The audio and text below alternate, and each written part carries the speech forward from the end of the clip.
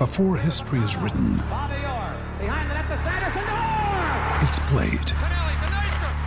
Before it's frozen in time, it's fought one shift at a time. Before it's etched in silver, it's carved in ice. What happens next will last forever. The Stanley Cup Final on ABC and ESPN Plus begins Saturday.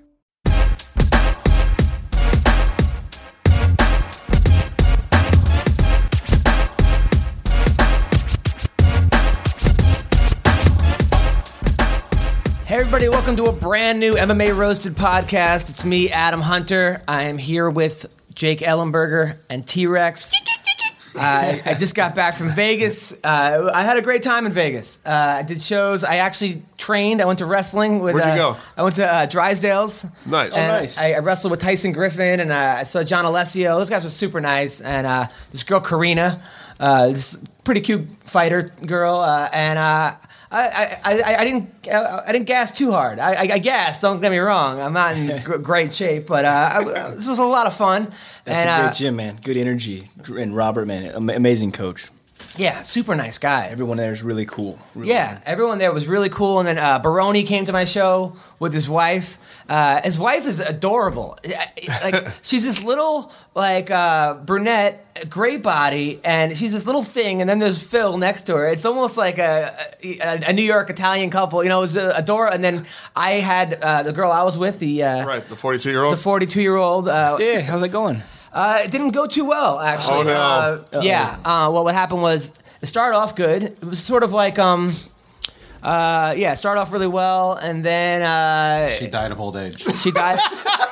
Thank you, DJ. I appreciate that. That's very... Even thinking about that one all weekend. That was DJ Schroep, by the way, our producer. No. She did not die of old age, okay? She died of a broken heart. No, what happened was, you know what it was? You know, she told me that after the whole week, I'm like taking her out, and we're having a good time, and this and that. Thank you, Jake. Jake just held his phone up to the thing. Wow, It's turning into a morning show. The budget on this is great. That's how great our sound effects are. You have to hold your phone up to the microphone. So... She told me we were incompatible, right? And then she told me that after I pay the bill for the 4 days. Couldn't you tell me that before so we could eat at the employee dining office and I got it for free? Right. But yeah, I mean, I don't know. She drank a lot, and that's the thing. It's like, when girls drink a lot, I just can't. My ex had an alcohol issue, and I don't know. She was cool. It was fun. We had sex. I mean, it just maybe that's why she drank a lot, because she knew she was going to have sex with you. She needed to get drunk to. Thank you. You know what? You're a dick. I'm just, that's basically my comeback here. No. First of all, we had sex when she was sober. Okay. When she drank, we didn't have sex. That was one of the issues. And then I don't know. I met some other girl. We'll see. You know, we'll see how it goes. Nice. You know. But you never seem like you're struggling for women that like you. Well, it depends. You know, comedy, you definitely have an advantage as a comic because you make the girls laugh, you have their attention, and you can say certain things. It's hard, though, because, you know, it's hard to maintain a relationship because I'm always on the road. I'm never home. You know, I work at night, so, it's always hard. But the shows were great. Yes, to answer your question, Jake, the shows were awesome. Useless Gomez came to the show. Nice. That was great seeing him. Eddie Yeagan, Gil Martinez. By the way, that was awesome. Baroni told me he's now living with War Machine. They're now that's their new roommate. So if that isn't a reality show, I mean, what could go wrong? What could go wrong? What could go right? You know, so that should be the name of the show. What could go wrong? Yes, what could go wrong? And it was weird because, like, can you just imagine, like, Phil being like, "Does this sound like a good idea?" Oh yeah. Like, do that. I do have a funny story though. So in the hotel. I don't know. This is kind of funny. In the hotel, they charge you like $15 for internet. So, I wanted to watch. Well, no, I wanted to watch porn. You know, so but I don't want to pay $15. I don't want to watch porn. You know, so I ended up holding my cell phone while taking care of myself, which is pretty sad that you have to like. And then, so I'm watching like MILF porn, on the thing. And of course, my stepmom calls, right when I'm watching it. So I have to press ignore. But you saw her name though. Yeah, I saw her name and her face pop up. yeah, and her face. Oh no! Yeah, so her face pops up while I'm trying to take care of myself, and it just ruined the whole moment. You know, it was just. So I don't know. I figured you guys would enjoy that story. T-Rex, how was your week? Oh, it was cool, man. Did a show at the Ha Ha Cafe. That was a lot of fun. And then just partied a little bit and then hung out with the family the rest of the time. It's always the same. Nice, Always Jake. the same. Man, it was a busy week last week. We were filming for the Countdown show for UFC 172 Thursday, Friday. I mean, I was so tired by Friday night came around. I fell asleep at like 7. Is it one of those things where they're there for 7 hours to shoot like a 5-minute set thing? They have to lighting and this and that. Yeah. Like for example, like they went to my physical therapy office where I was doing the therapy for my hamstring, and they're like, "Oh, what time do you usually go?" They're like 8:30. You know, they show up at like 6, and people are like, you know, like aren't they going to come at like 8:30 when you're, like, yeah, they're going to set up, but. It's one of those where they follow you for the whole day, but it's one of those things you just got to do. But they were cool. They're easy to work with, so it wasn't bad. You should have got us some love and had them follow you here. I know. Well, they're coming back. Are they? They're coming Nice. back. So And how's the training going? it's going well, really well. So I mean, this weekend I took the weekend off, just relaxed. My body needed it, and No dirt bike racing? Nope. Just watched the Supercross on Saturday night, but it was chill. And then chick-wise, any because everyone wants Wait, to you got know. some tail this weekend, right? Yeah, I heard you got tail this weekend. That's what everyone says. Is that what you heard? That's what I heard. It's the word of the streets. The word on the street is Jake, abstinent Ellenberger, got some play.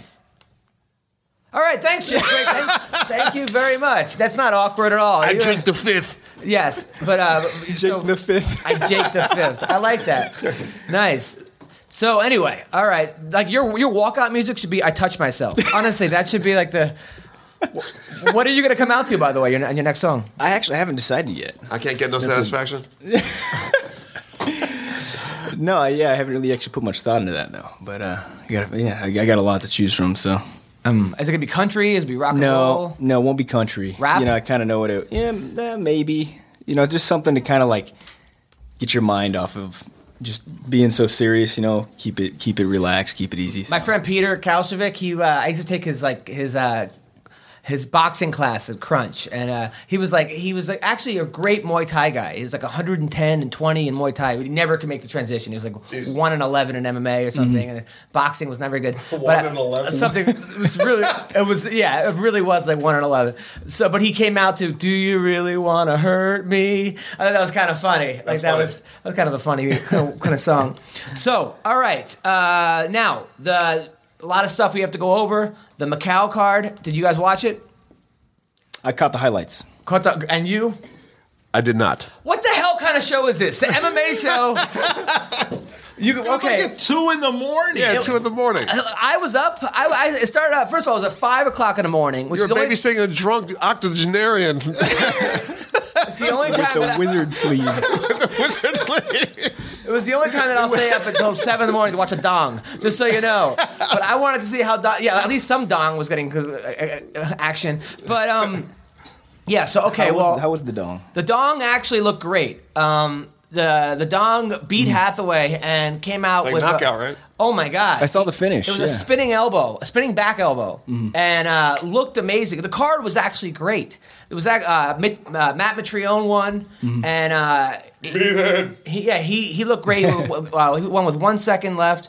And then his speech talked about like his one of his training partners' whole family died in a fire. What? Yeah, just awful thing. And Mitrione, Oh my God. told everyone to donate and this and that. And it seems like a real sweet guy, Matt Mitrione. He's a great guy. Who looked great was Vaughn Lee. Vaughn Lee beat my buddy Nam Phan, which Nam Phan I think might be on the verge of getting cut, which sucks. Yikes. Because I think he's like 2-7 in his last 9 fights or something in the UFC. It's not great, but he's always in exciting fights. He's always tough. And then the guys who won the Ultimate Fighter, it was 2 guys. It wasn't a great fight, but it was The finale wasn't a great finale, and it was 2 guys I had no idea who they were because I didn't watch Ultimate Fighter China. But it wasn't a bad fight. And then Hioki beat Ivan Menjivar. So that's what happened. It was a pretty. I enjoyed the card. It is hard to watch at 7 or 8 o'clock in the morning. That's I wrote a joke. The best part about it is that everyone's gonna look on their Twitter feed first thing and be like, "Wow, what an impressive dong!" So I thought that was, I was happy about that. And then someone, well, go on. Sorry, no, I was gonna say, how do you think Dong's gonna do like against the upper echelon in the division? I don't know. I think, Hathaway looked great against Diego Sanchez. He was the guy that beat Diego Sanchez, correct? Didn't Hathaway beat Diego? And, I think he was I think his record's really impressive. But sometimes when I'm not saying... He's been out for a little while, too, though. He's been out for a little while. And, the dong, I thought, looked terrible against Eric Silva. I think he just kind of got lucky with that uppercut I think he knocked out Silva with. Or, he was losing. He was getting dominated by Eric Silva. And...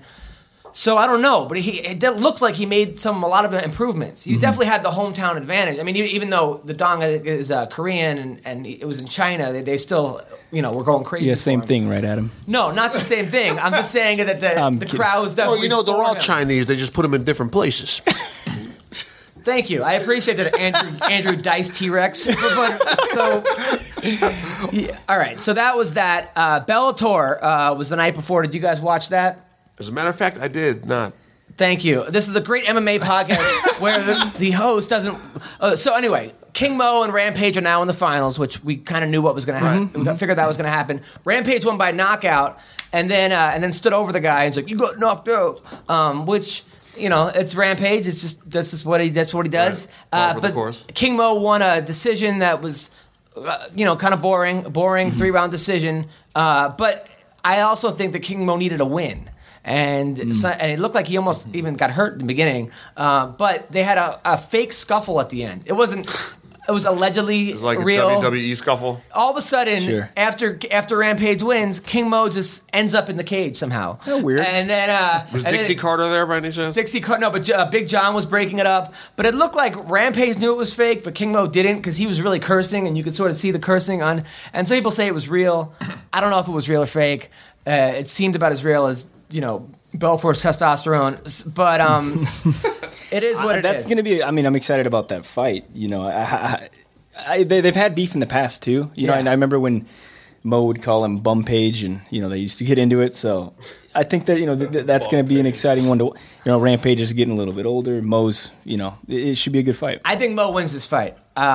Based on the fights, definitely Rampage looked more impressive in the fight against King Mo. But I think King Mo wins this fight, and I think also sometimes guys need to win, but win ugly. Like when your fight against Jay Haran. I didn't think that was your most impressive performance, but it was after you had lost to Campman, and you've been stopped by Campman, and you needed to get a win, correct? Yeah, no, and it's really even for that, that fight specifically. A lot of people don't know who Jay Haran is, and it's like, well, I know who he is. The true MMA fans know who he is, and he's a dangerous guy. So, there is a point where there's, the risk versus reward. And Haran beat you the first time? Yeah, he was my first loss. I was 13-0, and he beat me in the IFL. Wow. And but I know he's a whole different fighter now, and so am I. But you gotta do what it takes to win. That's what I think, and that's the problem with MMA is there's no real tune-up fights. I mean, sometimes they just throw you to the wolves. Yeah, sometimes they kind of do. I mean, there are guys sometimes, but so that's the Bellator. And you know what? People were criticizing the whole wrestling element of it, saying this is so fake, and this is TNA wrestling, and this and that. But you know what?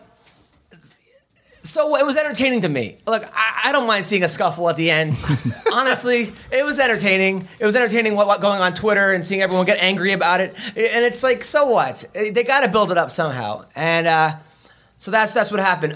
Matt Riddle won his fight in Titan. I think it was Titan FC. Matt Riddle won and against a bong. Against the bong. Afterwards, he called out his drug dealer. But Matt Riddle won, and George Gurgel got destroyed by Mike Ricci. That was I Really? didn't see that one. That was rough to watch because Gurgel was a friend of the show. Yeah, Gurgel's a great guy. I like Gurgel. Hilarious. He said he was gonna destroy Mike Ricci. He went out there. He went in for a double. Ricci took him down and landed some elbows. And if you look at the picture of Gurgel, it's like You talk about a wizard sleeve. I mean, it looks like the biggest vagina I have ever seen on his face. The forehead vagina. Yeah. See if you can bring it up, DJ. But wow. Is that a real term? Yeah. Forehead vagina? Yeah. I mean, War Machine tried to bang it. That's how bad. Oh my God. So it was rough. Did he go 3 rounds? No, it went 1 round. 1 round. And Referee stoppage. Was it doctor stoppage or the ref stopped it? I think the ref stopped it, but afterwards it was like, whoa, vicious elbows. Best Ricci's looked. Mike Ricci. the worst Gurgel's. Yeah, it was sort of the worst of Gurgel's look, and you kind of have to wonder, like, man, you don't want to see a guy take beatings like this, and George Gurgel is a great fighter, is a great jiu-jitsu guy. He's a top level. He has made it to the top, and a fantastic coach too. Fantastic coach, and I mean, when I say made it to the top, I think Gurgel was in the UFC, correct? Yeah, for quite a while. Quite a while in the UFC, and he was in Strikeforce. When I say made it to the top, I mean make it to the top at that level. Anybody who makes it to the UFC, to me, is like beyond success. Making it to Titan FC is a success. Making it to Legacy, making it to the King of the Cage is a success. I have so much respect. I think today, the UFC today is so much different than it was 6 years ago. You know what I mean? Like the level of competition. It's like that's why you see, people make the UFC. It's like it's way different than it was 10 years ago, even 5 years ago. So like I grew up when Matt Hughes was a champ, and he was like, oh, that's Matt Hughes. You know what I mean? And now it's like everybody is good. A good wrestler, everyone's good everywhere. Yeah, that's right. And back in the day, if you look, that's Gurgel's eye. We just showed a picture. DJ just showed a picture of it. But now you got almost every 4-time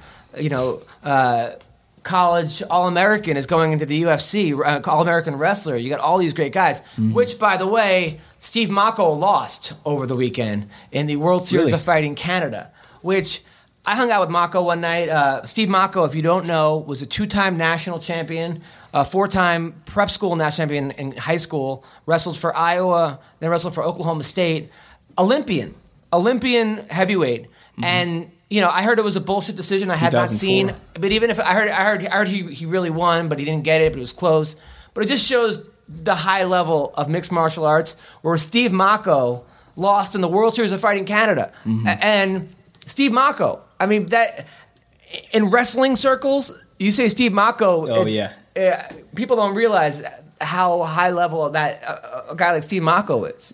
He's super mean too. If you ever watch him wrestle, a national champion and a few-time world team member Olympian, the guy is a mean dude. Like I used to hear stories. One of my buddies wrestled at Iowa, and when he was at Iowa, and he would tell me some of the craziest stories of this guy. Like he would. Get in fights out at the bar and just like... I got a funny Steve Mocco story. So I did a college at Oklahoma State University, and I basically got banned from the... I don't know. I did a sorority house, which went great, and then I went to it was casino night or something, and no one was listening, and I'm on a chair doing comedy, and I'm telling everyone how they're not going to get laid because they're playing casino night. So that night I go out and I'm kind of depressed. I go to a bar by myself, and I see these guys with huge cauliflower ears, and I'm like, wait, and then it's Zach Esposito and Steve Mocco and all these guys, and that's when I saw Johnny Hendricks, and all these guys were there from Oklahoma State wrestling team, and I'm like, hey, and then I'm telling them about comedy, and they're like, oh shit,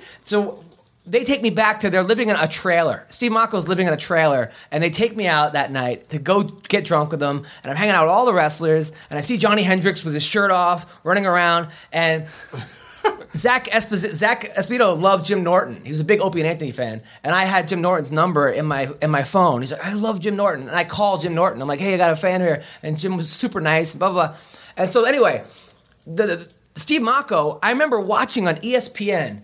This whole thing about they followed the Iowa wrestling team, and Steve Mocco was on the wrestling team, and his father went to jail for embezzlement. It seemed like it was some kind of connected guy. Racketeering. And then, right, and it talks about his dad getting out of jail and one of those things. So then I didn't know that Mocco transferred to Oklahoma State. Because then I'm hanging out with Mocco and Zach Esposito and all these guys. I'm like, hey, whatever happened to that guy that Iowa, that heavyweight whose father went to jail? And Mocco was like, that's me. And they all started dying laughing. I'm like, oh shit, man! I'm sorry. I didn't know you transferred here. You know. I think you didn't talk shit about him. Like, No, I was just. what happened to that loser that used to go to Iowa State and his dad went to jail? No, I was actually curious, but that was Right. actually him. So that's a funny, weird note. So anyway, we have a great show today. We have Rowdy Beck Rawlings. So I'm stoked to talk to her. We also have TJ Dillashaw, who's on quite a tear. Yeah. We have former UFC heavyweight champion, legend Kevin Randleman. The monster. The monster is going to be on the show. And current UFC fighter, heavyweight, badass, Soa the Hulk Palele. is going to join us, and I cannot wait. All right, so our first guest I am thrilled to have on. She is just a little badass, adorable / hot / exciting fighter, tatted up. She's on the new season Ultimate Fighter. I can't wait to watch her. She was actually voted 2012 WMMA most liked fighter out there. I think I'm getting the whole award wrong, but she's a badass little chick, and I cannot wait to talk to her. Rowdy Beck Hyatt, how are you? Hey, I'm good, thank you. Thanks for coming on the show. I've been a fan for a while. I actually, I know Carla Esparza, and I personally, I'm friends with Carla, and I became a fan of yours ever since the Carla fight. And you're just like this little fire plug. How's everything going? How's your life changing? Talk to me. That was a good fight. I was going to say you became a fan after I punched your friend in the face. Yeah, pretty much. Yeah, everything's going really good. I'm just getting ready for the Ultimate Fighter. Everything just seems to be falling into place. Yeah, I mean, you by the way, you're also on with T-Rex and Jake Ellenberger. How are you? And Hey, I'm good. and DJ Nice. Schroeb. Now I watched your highlight film. You have really good stand up. Let's start from the beginning. You were born in Tasmania, correct? Yes. Which is the smallest city in Australia. Is that right? Yeah, some people even try to say it's not even Australia. Now, I mean, it's funny because you look like a little Tasmanian devil. So it's funny that you're actually from Tasmania. I'm sure you've heard that before. And then you played basketball as a kid. I was reading about you. You said you gained a lot of weight when you were younger. You were kind of a fat teenager or something. Are you very insecure because of that? Yeah, I got really sick when I was younger, and I couldn't play basketball anymore, and I just pretty much just fell into the wrong crowd and just started drinking and partying and eating McDonald's every day, and it just, caught up with me eventually, and I was very overweight. Sounds like my life. Yeah, that sounds like T-Rex Tuesday. I mean, how overweight were you? Oh, wow. In kilos, the last time I weighed myself, I was about 70 kilos. Which is how many pounds? About 150 pounds, somewhere in there. Yeah, somewhere about there. And you're like 5'2" or 5'3", right? You're kind of small. I know, I'm 5'6". Oh, you're 5'6", 150. So you're like Jake Ellenberger, basically. Pretty much. So you're Yeah, but I was very fat, round and chubby. There was no muscle mass or anything. I was just I call myself a baby elephant. Oh my god. Oh, So you're this little baby elephant, and you're roaming around Tasmania. So when does it occur to you? I got to start fighting. I got to start training. How old were you? I was 21. Wow. So you walked into a class. I found a class that was doing kickboxing, cardio kickboxing, and I just tried it out, and then I figured out I was pretty good at punching people. No, you have you have. I was watching some of your highlight films. You have some power. What's that called when you don't think someone has power, but they have unconventional power. What's that word? I don't know. You have surprising power, basically. I mean, you definitely. Yeah, for a straw weight, I guess, because I'm so little. People don't expect me to hit so hard. Yeah, you pack a wallop. You definitely do. But now, having no wrestling and no jiu-jitsu, do you think that really hurt you starting out? Yeah, I guess striking is my strength, or was my strength, because I couldn't grapple or wrestle for a bit because I actually fell pregnant with my youngest son as I like started training MMA. So I really just focused on striking while I could. But yeah, I guess that was my weakness, and it shows once I got to, Invicta and fought Carla, that my wrestling just wasn't up to scratch. So, which I've been working on now. Oh, nice. You learn more from your losses. So yeah, I've definitely been working on the wrestling, and I feel like my BJJ kept me safe in that fight though. It was just my wrestling that lost it. No, I don't know. I mean, look, I started wrestling when I was 10, and that's a late start. Jake started in college, which is insane. But, most guys start wrestling when they're 5 years old. 7 years old. So for a girl to come 21 years old, just joining a kickboxing class, and now is in the UFC with no amateur wrestling experience, says a lot about you, Carla. Dreams do come true. Rowdy Beck. You really shows that determination too, because a lot of you trial by error, you have some failures, but it really shows that determination. Yeah, it says a lot about you. And your first fight I watched, you got knocked. You got knocked out hard. I was waiting for the guy from. Knocked the fuck out. Yeah, you got. I was waiting for the guy from Friday, Chris Tucker, to come out. Damn! Holy shit! You got knocked out. Oh my God. Now, after that happens, are you considering, like, all right, you know what, maybe this is not for me? Oh, hell no. A lot of people, said, oh, you'll never come back from that. That was horrible, A girl will never come back from a knockout like that. And I pretty much just stuck up my middle fingers. I'm like, watch me come back. And I came back and won, I think, 5 fights in a row. It just kind of made me more determined. I like proving people wrong. Yeah, no, holy shit. I watched that and I was like, I don't know if you guys want to, like, her like body went stiff. It was crazy. You got mannequined? Now, one of the worst part was that your husband at the time, who was choking you out, beating you up, spitting on you, he was your trainer, and he walked right past you and congratulated your opponent. Yeah. Obviously, I didn't know because I was unconscious at the time. But once I watched the footage, and I had my brother that was in the stand, and he'd heard. I kept it a secret. Not very many people knew that it was going on, but he'd heard the rumors, and when he saw that, he wanted to, jump the cage and just start beating the life out of him. But yeah, I didn't know until I'd watched the footage and people had told me. So it kind of just shows what kind of person he is, really. I don't really have to explain anything more. If you just watch that footage, it kind of shows it. No, I couldn't believe it. I was like, that was unbelievable. And I really felt bad for you. I felt bad that you were in that situation because you seemed like such a warm and hot little girl. Besides being hot, you seem very, very, very sweet and cool. But you are but you definitely are kind of an intimidating girl. Like if I saw you on the street, first of all, I would assume that you wouldn't go for a guy like me, being that I don't have piercings or tattoos, or I'm not ripped. You're funny. You're funny. I am funny, but it would. Now, are you a kind of girl that goes for that like bad boy fighter rocker kind of guy? I'm dating a fighter at the moment, but he doesn't have any tattoos, piercings, or anything. So no, that's not really my style. I don't really like the rocker style. Lots of people think I'm like into punk and stuff, punk rock, and I'm not. You're not. It kind of confuses me. Yeah, well, I think it's because of the tattoo on the neck. That would sort of give it away. What kind? Now, this fighter guy. Now he's good to you, right? He's not putting his hands on you. He's treating you right. Oh yeah, absolutely. Good. Yeah, no, that really, I was like, holy shit. Now, by the way, has that guy contacted you since you came out and talked about all this? Oh, daily emails. Like, I change my email and he'll still get it somehow and just, bombard me with all these rants. It's quite emotionally draining still.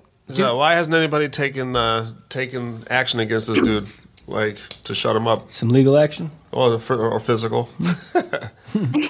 Yeah, physical would be nice. I have a domestic violence order in place, but in order to get like a restraining order in Australia, they have to know where you live to be able to keep them away from you. So I don't feel right giving him my address and be like, hey, Stay come away from this choke me place. out, come kill me, so. I gotta say, this is a hard interview because normally when we have girls on the show, I ask them if they're crazy in bed or what kind of guys they like. But I like don't want to like. I like feel bad about everything that's happened. So I'm just. But if you want to volunteer any information about how crazy you are in bed, Put the ball in your court. yeah, Feel free. Just feel free. That I would totally be open to hearing anything about your crazy sexual escapades. But he's Just not say- gonna ask you about I'm not going to ask you, but feel free You're to. not gonna ask me. Yes, but feel free to let us know anything that you would think what we would want to hear. Sure. All right, so now are you excited to go on to Ultimate Fighter? Now, do you have any beef with Felice or Carla or any of these girls? Not yet. No, I like most of them. There's probably one, I wouldn't call it beef, but we don't really get along. I just don't really like her much. Who's that? That's Joanne Calderwood.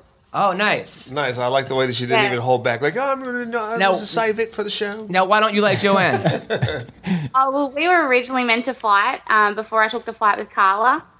And she made some little, comments saying it was going to be an early night for Carla and just a few little things like that. Pretty much just saying I'm a shit fighter.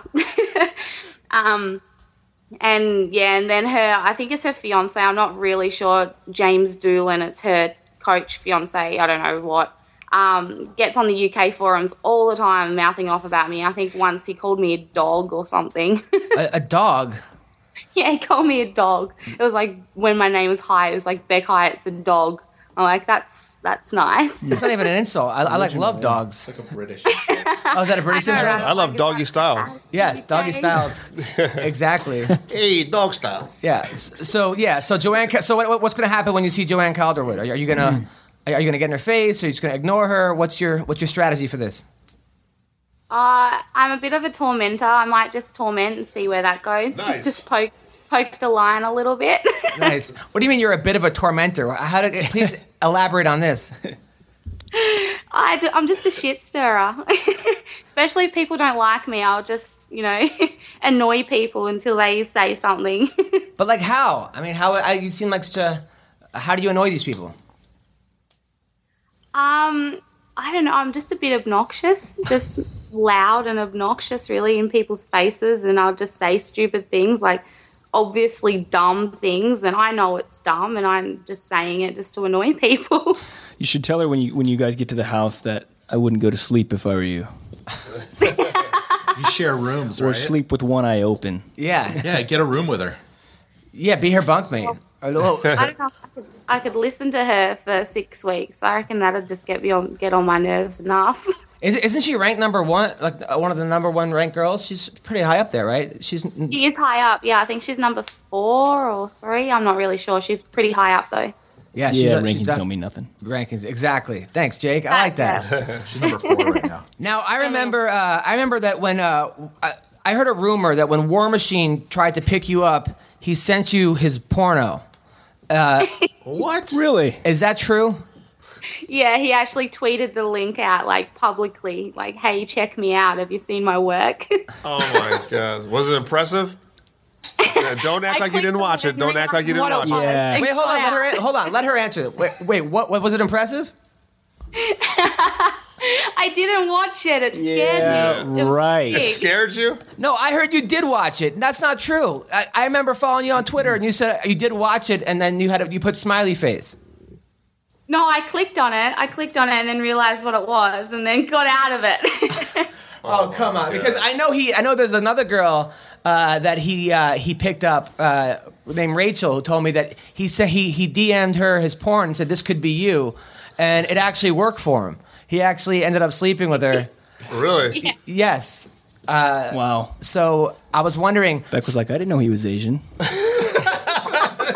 I can say that I'm Asian. Right? Yeah. Sure, you're Chinese. Ellenberger's part Chinese. So okay, so War Machine says, check out my porn. You click on it. As soon as he starts having sex, you're like, I'm not watching this anymore. Yeah, pretty much. I think my kids might have been in the room at the time. Got you. Now I think you're going to be the first girl in the UFC who has 2 kids. You're the first person. I know that Sarah McMahon has had 1 kid. But you're the first Australian girl ever going to be in the UFC, and the first girl with 2 kids. That's pretty impressive. Yeah, hey, I didn't even think of that. I knew I was one of the first Australians, but You're not a trailblazer. not with 2 kids. That's pretty cool. It is pretty cool. You have 2 kids and then became a fighter after having 2 kids. That's now. Beck, do you surf? No, I don't know how to surf. I suck at it. I tried when I was younger and I just failed. Because epically. every Australian can surf, right? Well, Jake? no, I'm just my Sonny. I was asking him where his favorite place to surf, Australia. So Yeah, they all have boomerangs. He's and also not surf, allowed to go there. And it's yeah, also not allowed to They like shrimp on the Barbie. Barbie, and Yeah. they drink Fosters. Yeah. Come on. Did you just say shrimp on the Barbie? I didn't. It was our DJ Breathe a lot. He did. So all right. So you're dating a fighter now. How long has it been with you and this fighter? I don't know. About 6 months, I think. Is it serious? Yeah. I mean, what do you think?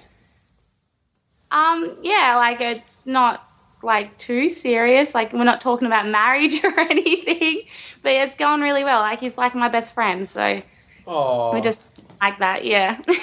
It seems like you're more of a girl that you would have become a friend with. Like you don't seem like a one night stand type chick. Is that a fair assessment? Yeah, that's a fair assessment. I'm kind of like when I'm around guys, I'm kind of just like another guy. Yeah. I'm not that annoying little nagging girl. They don't even know that I'm there, if you know what I mean. Right. So you're not high maintenance. You're very down No. to earth, but maybe that's why you have so many boyfriends. Like guys are just waiting to snatch you up, and you're not I don't know, available for me. Would you ever date a comic? If say this doesn't work out with you and this guy, and you see this comedian who makes you laugh, but would you ever date a guy that you can beat up? Is this guy you? I'm not. I'm just hypothetically speaking. Hypothetically speaking. Because a lot of the female fighters on our show have said they would never date a guy that they couldn't kick their ass. They say they. Yeah, I heard Felice say that. I listened to your last podcast.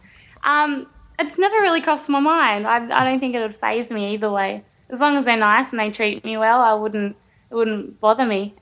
It's funny. Well, yeah, that's good. Well, it's funny because this girl actually, I went to wrestling over the weekend with Tyson Griffin, and then this girl's always asked me to go, and I was like going with her, and I'm bigger than her. I wrestled, and then afterwards she liked me. She's like she'd never hit on me before, and then afterwards she's like, "What are you doing later? Want to hook up?" And I'm like, "Me, wow! It took me wrestling with you to get you to." I'm not sure that was the thing, but it just maybe that's just like a caveman type maybe with female fighters. A headlock or something. Yeah, headlock, right. Now, but then there are other girls that never date guys at the gym. They have a rule. They're not going to date a guy at the gym. Jake Ellenberger is one of these, right? You say you don't date girls at the gym? I will not. But it seems like your last 2 boyfriends have been from the gym. Now, how...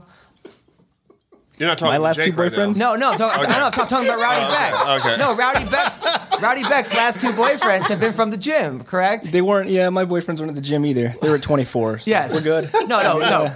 Okay, all right, forget this. All right, so Rowdy Beck. I'm joking. Rowdy Beck. So Jake hasn't been laid in over a year. According to Jake, he I didn't say that. okay, we've been coming and doing this show for 4 months in a row. Every time Jake has not. Do you have any advice on how to get Jake laid, Rowdy Beck? Lower your standards, Jake. Lower my standards. Okay.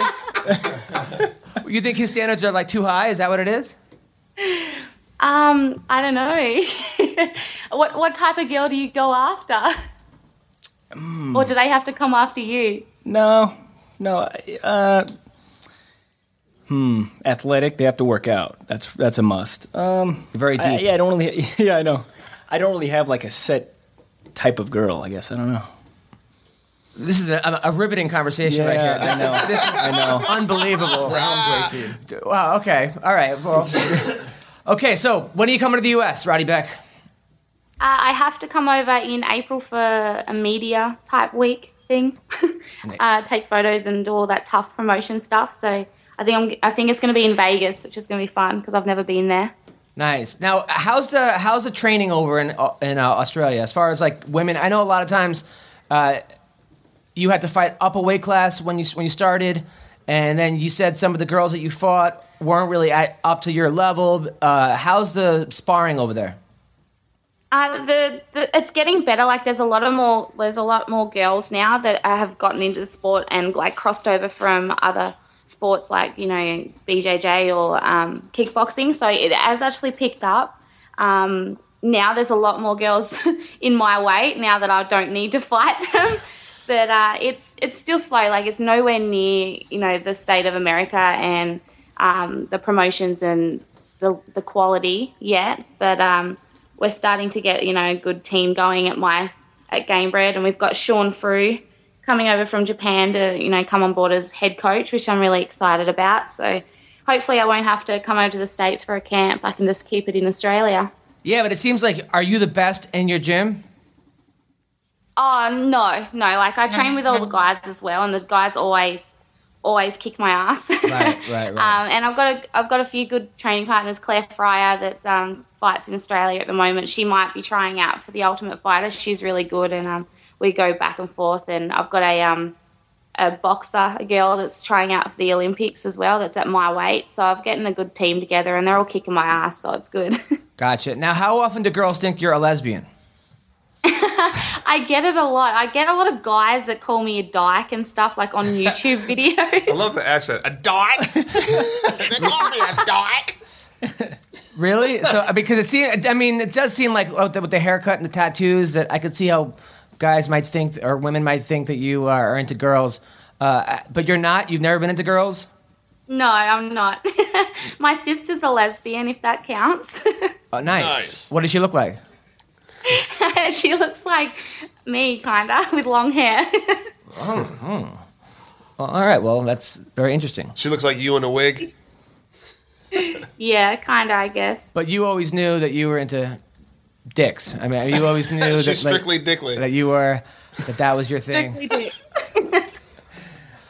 All right. Well, this has been an awkward. Can I just kill your fantasy of lesbian orgy or something? Yes. No. You've all right. First of all, listen. I think you're adorable. If you were single, I would completely hit on you. You're definitely the kind of girl I would strike out with. And you're just a badass girl. I give you a lot of credit, honestly, from where you came from to growing up with, to being overweight, to starting fighting after 2 kids, to have to raise 2 kids on your own, to have your ex scumbag boyfriend beat you up and spit on you and all these horrible things, and then to talk about it and be open about it, and to make the Ultimate Fighter. So where you are, I give you a ton of credit, a ton of respect, and honestly, and I'm proud to even have you on the show and to even say that I even know you. So. Oh, thank you. I love coming on here. It's fun. I always listen to your podcast, so I knew it would be a good one. I didn't know if you were going to start asking about sex and stuff. So. Well, I would honestly, I was, but after reading that horrible, horrific thing, I just sort of didn't want to. I don't know. I didn't want to, make you feel uncomfortable. Well, I didn't read it, so can I ask her? Yeah, of course. I'm saying, but if you ever want to come here and talk about how horny you are, let me know, because this is a great outlet for you to talk about. And if you ever break up with this guy, please call us, because maybe we'll have the dating game, us 3 and you. We'll see which. I know that that T-Rex is married, and Jake's asexual. Sullivan. Yeah. Jake's asexual. The asexual at Juggernaut. But thank you, and good luck with everything, and keep up your journey, because it's been very inspiring so far. Thank you, I will. Good luck, Beck. Thank thanks, you. Beck. All right, thanks sweetie. for coming on. See ya. Bye. Okay. What a cutie. Yeah, she's adorable, right? I think she was expecting something like more, maybe deep or sexual. I don't know. I don't know. what she was Yeah. expecting. Do you think we let her down? No, I think she was, I think she'll respect us more for that. The fact that we didn't go there. I don't know. I don't know.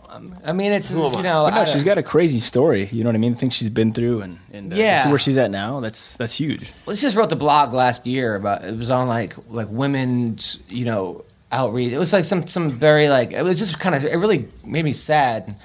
I don't know, not that I'm feeling bad for her, but someone like Felice Herrig, it just seems a little more uppity up and about that. But I don't know. I mean, look, I'm not trying to. She probably is. She has a boyfriend too. It's like I don't know, Mm-hmm. But do you know whether her kids are male or female? You don't want to offend her boyfriend or nothing. I don't know. I'm not trying to offend anybody. I'm trying to make an interesting interview. What do you want me to say? I'm joking now. I mean, it's just I don't know. She what are we seems like talking about? an interesting. I'm looking forward to watching her fight. I think that she should be in the U.S. though, having a training camp in the U.S. That's honestly, I think that would help her out because I know it's hard because she has 2 kids and a family out in Australia, but I think that it just seems like the best women fighters are from the U.S. or Brazil, but especially the U.S. You look at the top 5 girls, right? You have Ronda Rousey, Cyborg's from Brazil, Sarah McMahon. I thought you said women. Yeah, women. Sarah McMahon, who's number 4? Kat Zingano. Misha would be number 5, right? Maybe. Alexis Davis is from England. And then... No, Alexis Davis from Canada. Oh, from Canada. Alexis Davis from Canada. Sarah Kaufman, Jessica Ai, Jessica Penn. I mean, they're all from the U.S., it seems like. So it would just seem like right now... I know she trains with the men in Australia, and obviously that's got to help. But it just seems as far as women training partners go, being in the U.S. would help her out. That's the one thing that I would, tell her. No, absolutely. I mean, isn't that even true for men though? Too, like the. Mm-hmm. Well, you could tell even last week when the guy from Ireland kind of got offended about the wrestling comment. It's like, well, we're not trying to offend you here. You know what I'm saying? It's just, even in Brazil, it's like there's just more outlets here for places to train. There's college wrestling, in universities and stuff. I feel like there's just more opportunity. Well, is that why Lyoto and Anderson, they all train here in Southern California, right? Mm-hmm. I mean, for the most part, yeah. I know what she did. The bitches.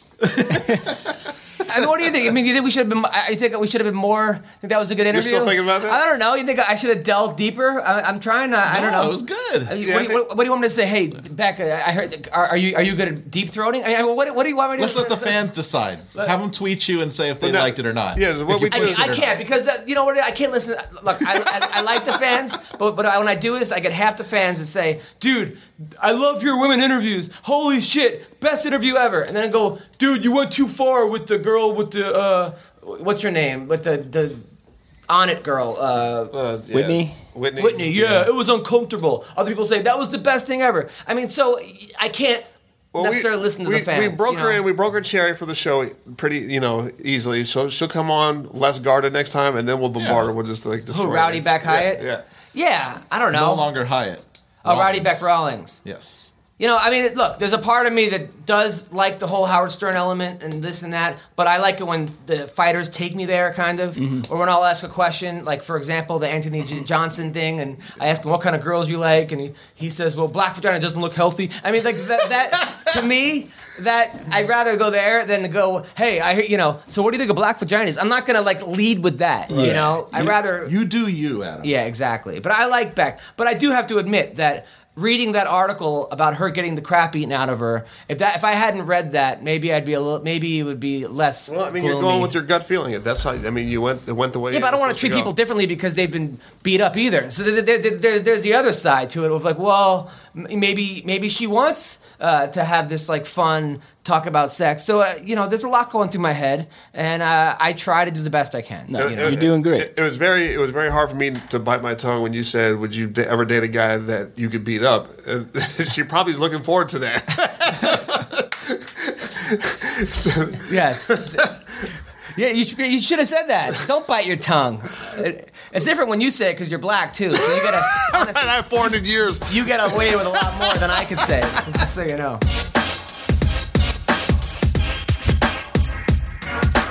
All right, so our next guest has been on a tear as of late.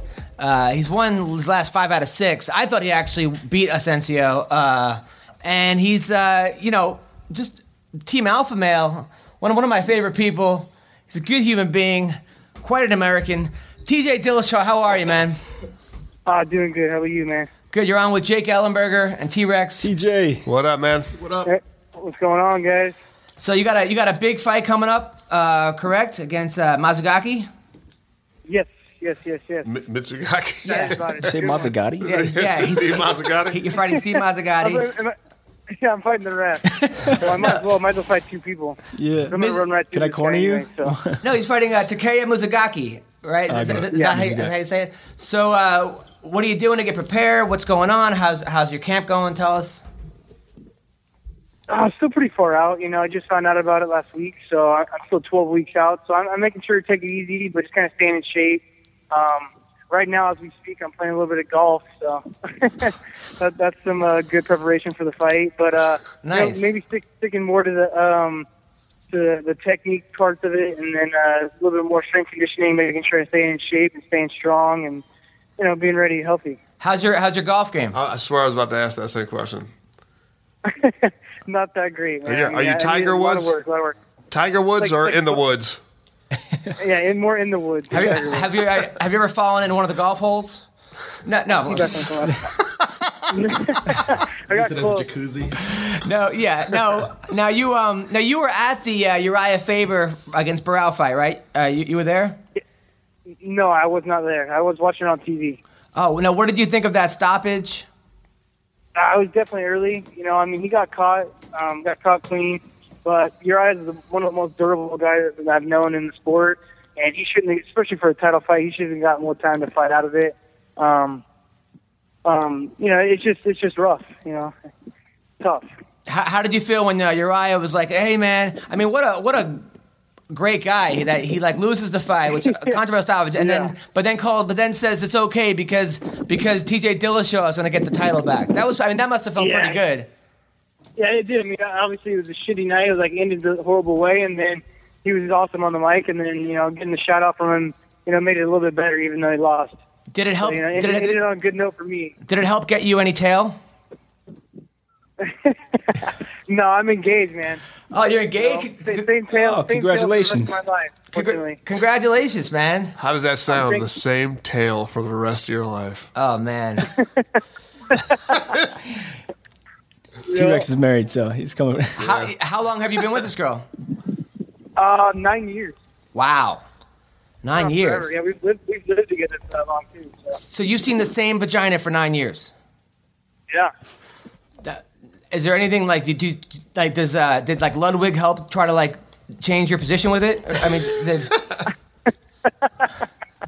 No, he's a family man as well. He's got 3 kids. He's been happily married for a long time. He's been with his girl since he was 17, so he's all for it. He thinks anything consistent in my life is probably the best thing for me, and it doesn't cause any drama. I don't have to go out looking for any chicks, and There you go.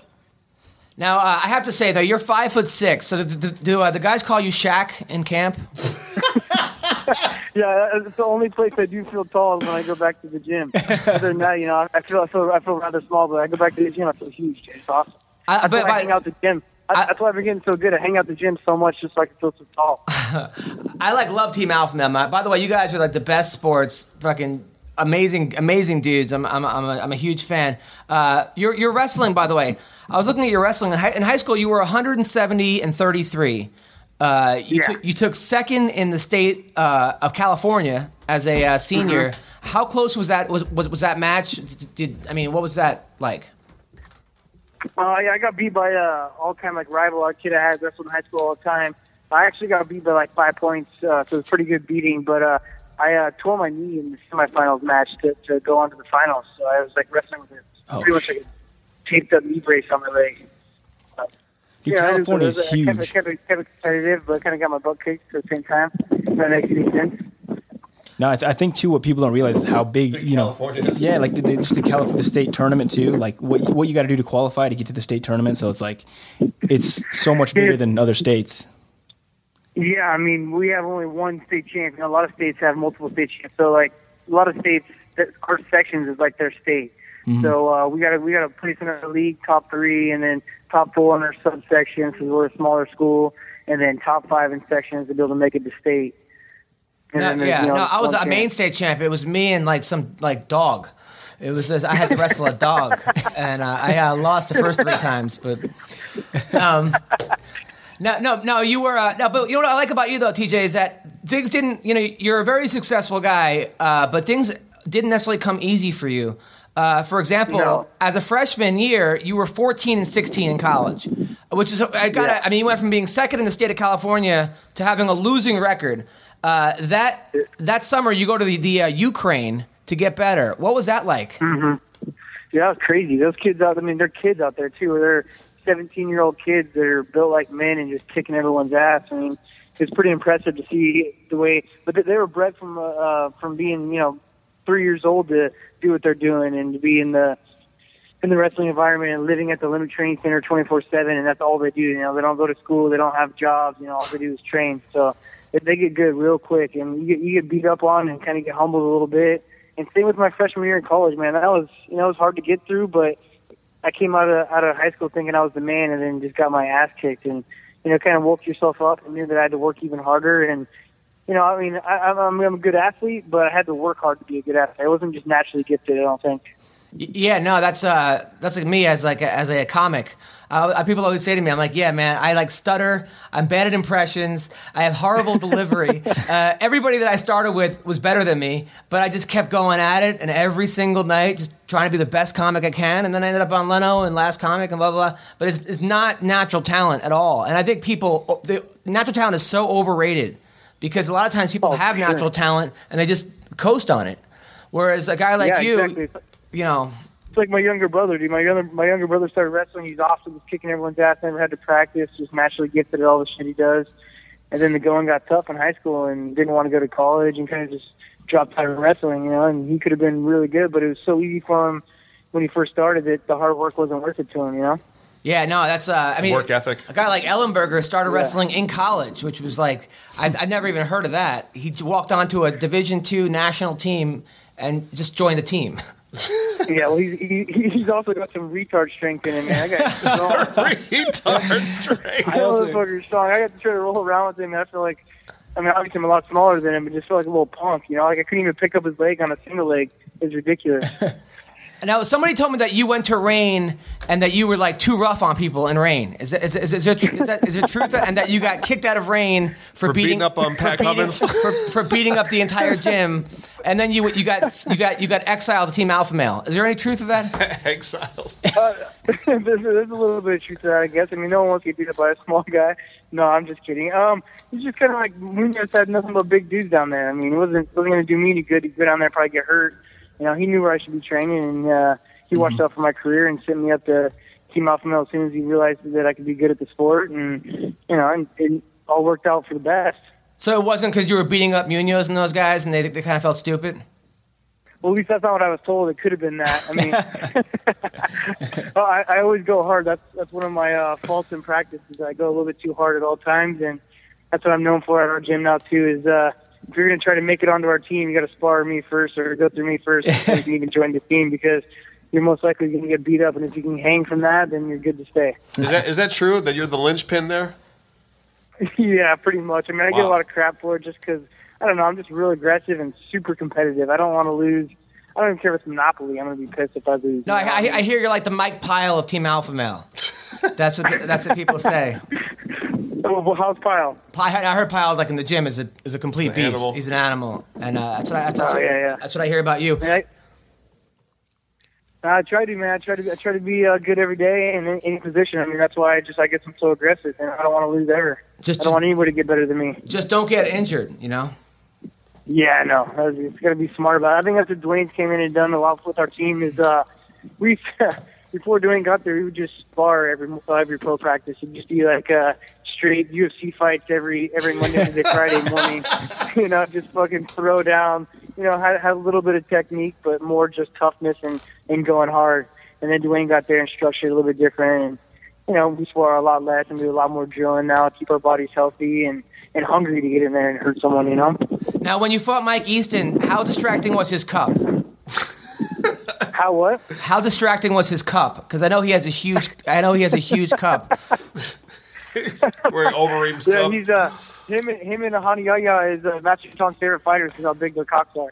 Yeah, seriously. So when I was fighting Mike Easton, he was rooting against me because his cock's so big.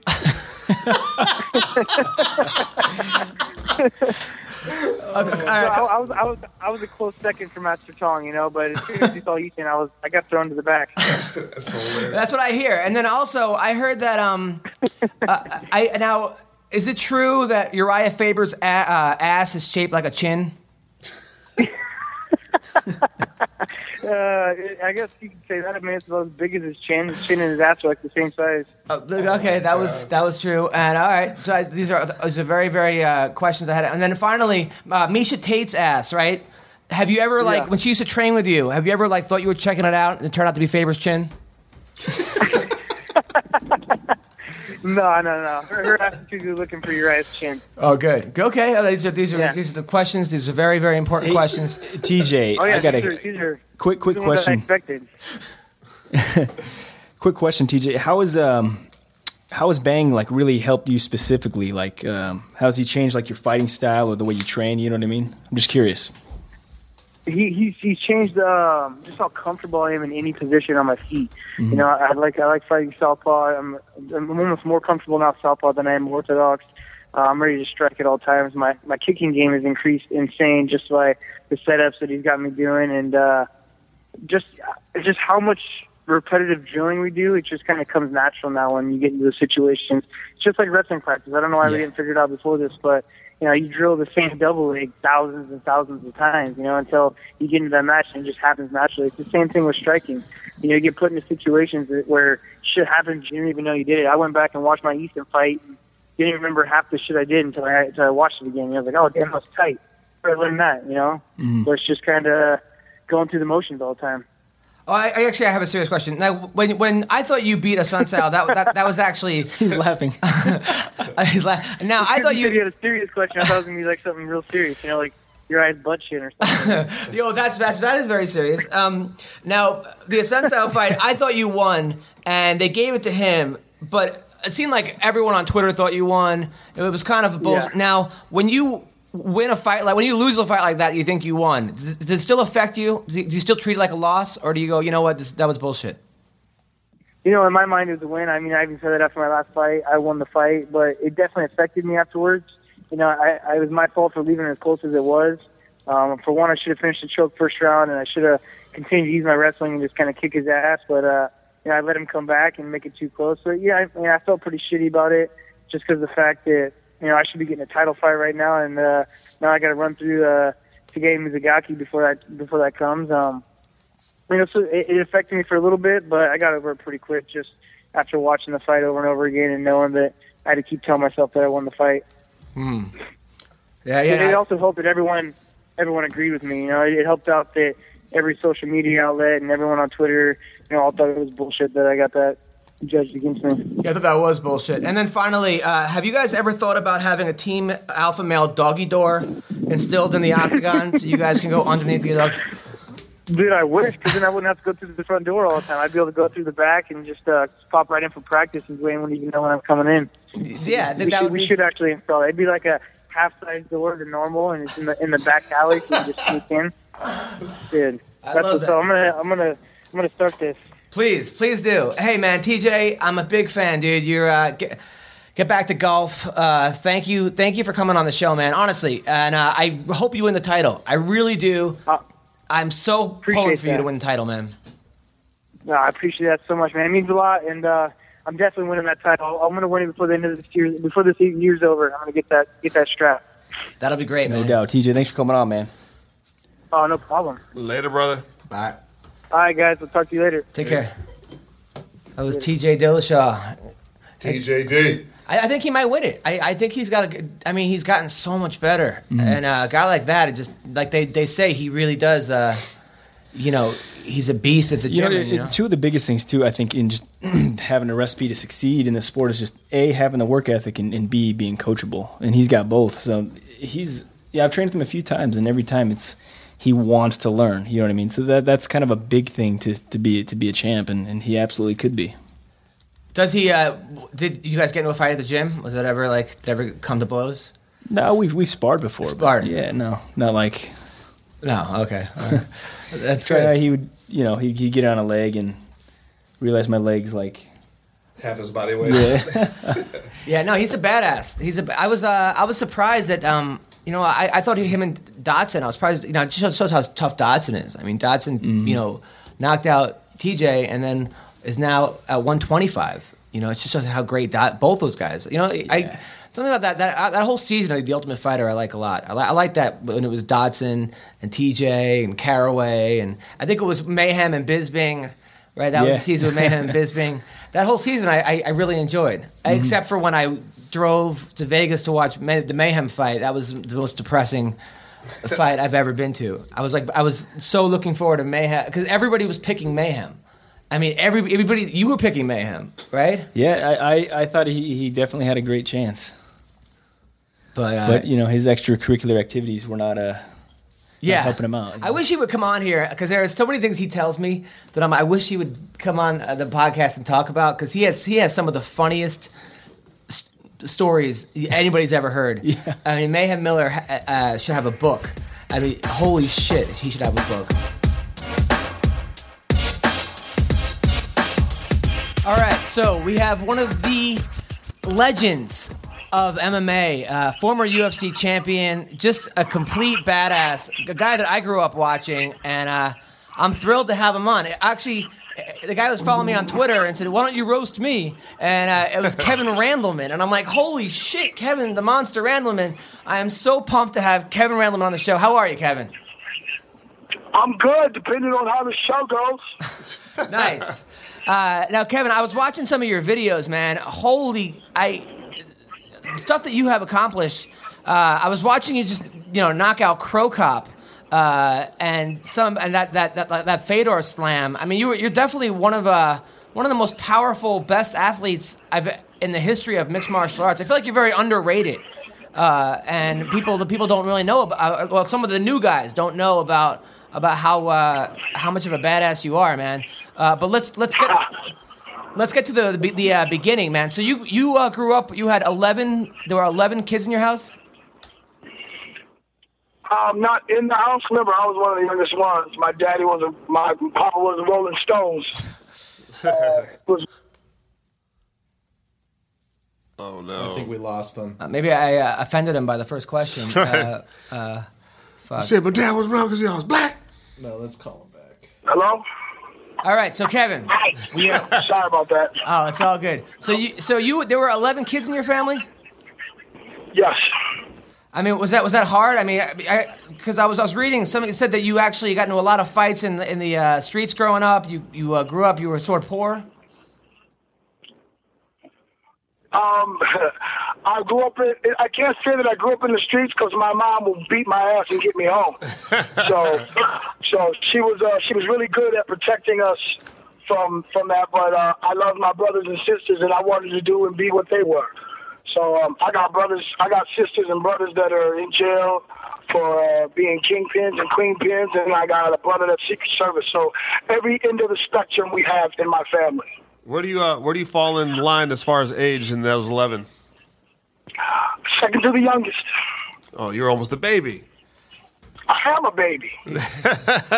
Now, in high school, I was looking at your high school wrestling statistics. You were 122-11 in high school wrestling. That's crazy. You were the state champion of Ohio. Then you went to college, and your freshman year, you took second in the NCAAs. You won it your second year. You won it your third year. But your senior year, you couldn't wrestle because of grades? We can say it was grades, but I'm going to say it was my mental. Explain. I had a baby. I had a son when I was in high school, and that bitch was crazy. And every chance she got, I was either in jail or in trouble for something that she would say. But when I was in college, I would go home every weekend because my father, he was battling addiction, and I would go home to make sure he was good, and if he wasn't good, I'd go beat the shit out of the drug dealers that would give him whatever, and stuff like that, I'm a family man. I love my family, so I will live and die. My life is nothing if my family's not good. So I do what I do with my body, and that's why fighting's so easy for me. Nice. So your baby mama was putting you in jail. I mean, how often did you have to go to jail? Listen, Dana White, Tito Ortiz is there. He should send this fucking chick a fucking thank you basket. Because if it wasn't for her, he wouldn't have fucking held the title as long as he did. He and I were supposed to fight. And I was put in jail by this chick because I was making money now. I was fighting for custody of my son, and the only way that she could win is if I was in jail. So she put me in jail and said that I threatened to kill her and my son. Wow. I mean, at least she should have at least said that I threatened to kill her, not my son, because that didn't make any sense. Right. So you're ranked number 1 in the country wrestling. You're a defending champion, and then now you're in jail. How did guys try to test you in jail? I don't think I'm a badass, fellas. I believe that I'll keep it real, and I will never ever in my life fucking back down from a fight. So wherever I'm at, if you want to fucking test me, please test me. I was tested once. A dude stabbed me in the hand with a pencil, and I was in jail. And how did that end up for him? I knocked the out of his ass. I was in solitary the rest of my time in jail. Wow. Now, how pissed were you when you couldn't wrestle your senior year? Well, honestly, it wasn't that I was pissed because I had so many things that I was worrying about. My wife says you shouldn't say this and that, but I like to be honest with everybody. You know, when I was a kid, I was ADD like crazy, and I never even knew that there was. I didn't understand it. And then as I got older, now I've been in therapy for a long time, dealing with things. Sandusky, Ohio is a very racist-ass place. And when I was a kid, I was in the 8th grade, and some dudes caught me and thought it was funny to pretend like they were going to hang me. And I'm sitting there scared, crying, and when I fall off of this crate and don't get hung or whatever, they start laughing and just run off. That shit wasn't funny, and it created a fucking monster. Now, when I was in high school, I had a cop, try and kill me. Literally, off-duty cop, whacked out on drugs, tried to kill me. Nothing happened to him. These things contribute to me being a monster. And then when I go back home and see all the things going on and going wrong, and my father battling addiction and people still trying to give him stuff, that was my first priority, not school. Because, I did what I went to school to do. Now today, my regret is that I didn't get my degree. Because I coach 60 kids right now, and next year I plan on having 120. And when those kids come up, I need to be able to tell them college is more important than anything, and I need to get my degree in order to preach what I'm saying. Yeah, no, dude, you're a legend, man. I mean, honestly, and like I was watching like so many of your fights last night, and a lot of times when I have people on the show, it's like 3 in the morning, 4 in the morning. I gotta watch the fights, and I love watching fights. But your fights are at a different level of watching fights. Like there is a certain excitement that you brought to that octagon and that ring that it's almost like it's very Mike Tyson-esque, where you knew that someone was getting knocked the out. Without a doubt. And, Mike, I say that. That's one of my pitch lines. Someone is getting knocked the out. Yeah. I was watching some of your interviews, and you are very hard on yourself. Like you said that your career wasn't what it could have been. That there were guys around you that didn't know what you were doing wrong, and that you wish someone would have told you what you were doing wrong. What are some of those things? I can guarantee you that successful people are successful not because of the yes men around them, but because of the people that call them a dumbass. And I had a lot of people around me that kind of, I don't care about being loved. I could give a shit if you love me. But if you respect me, you will fear me. You know what I mean? That makes sense to me. I don't know if it does to you. Yeah. So all my life, I didn't give a shit if you loved me. I never ever been in love ever. Girls were girls, and girls were just as good as worse as guys. My girlfriend's 3 dudes in a week. I call them pimps, not hookers. So the guys around me, I was in the UFC, and there were guys in my locker room doing drugs, fucking bitches. This is before the UFC became Zuffa's organization, and they built it up into the great program that it is. But back in the day, man, guys would come in, and I had a posse of people that were, some of them were killers and some of them were bad, but I also had guys in my corner that were just there, and they were yes men. But they like to do things that, I mean, I'm not this big, I'm not a party animal, but I can party. You know, I know how to party. And there's a time and a place. And when on fight day, I don't expect anyone around me doing drugs around me because they think it's cool because I'm Kevin and I don't fucking give a fuck. Now, who are these guys doing drugs and fucking bitches in the locker room? Come on, man. Why you gonna ask me that question, big dog?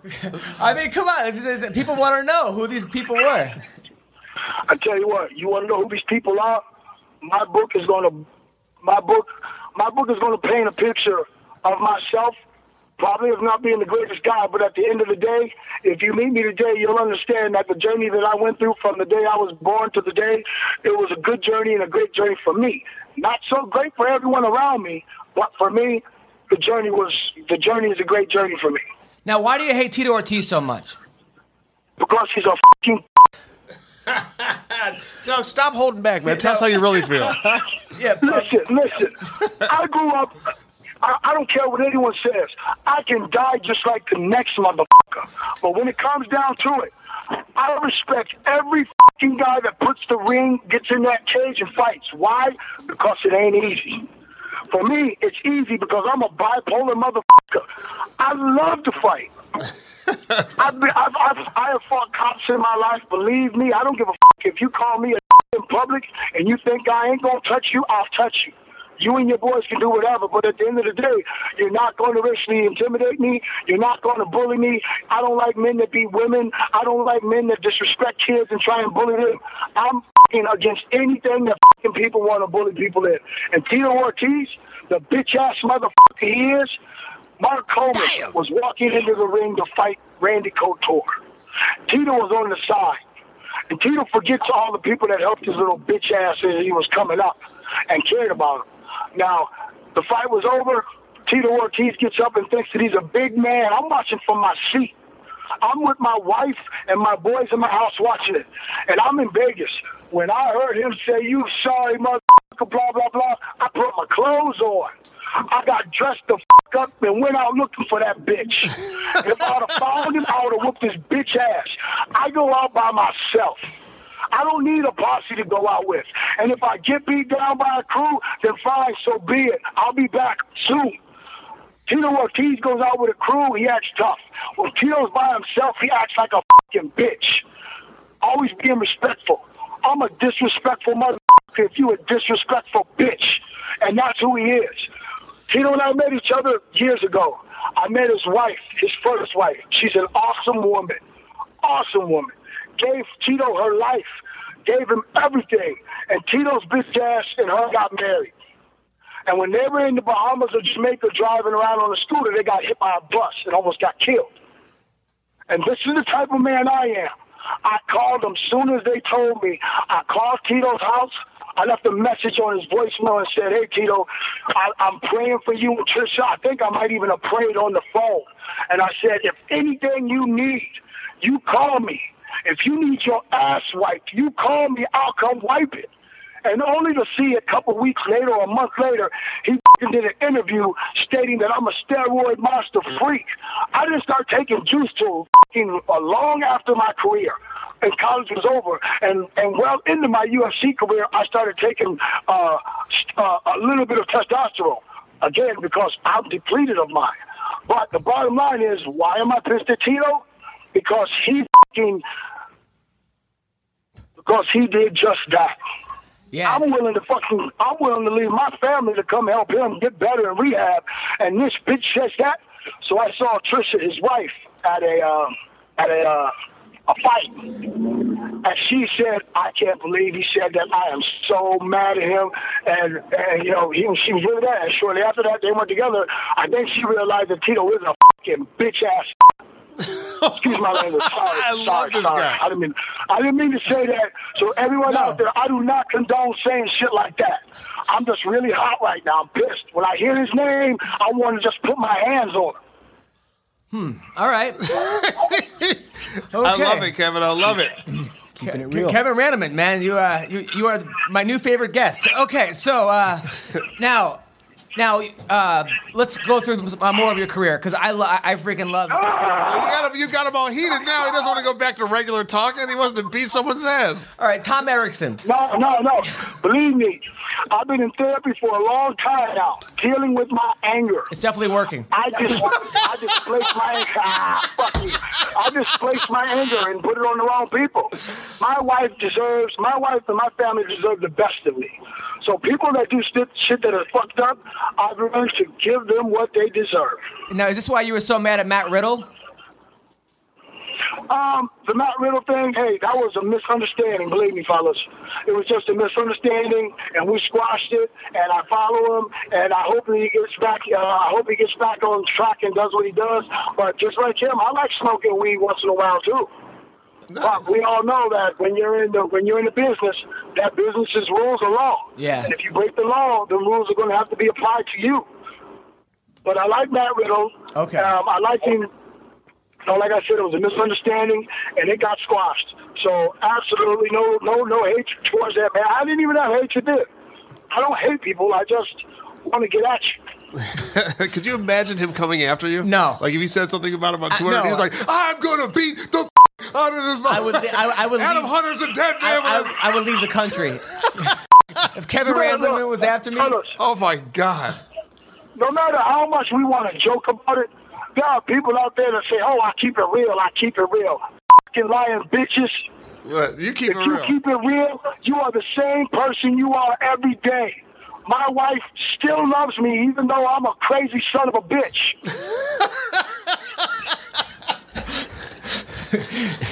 Your wife is quite a woman.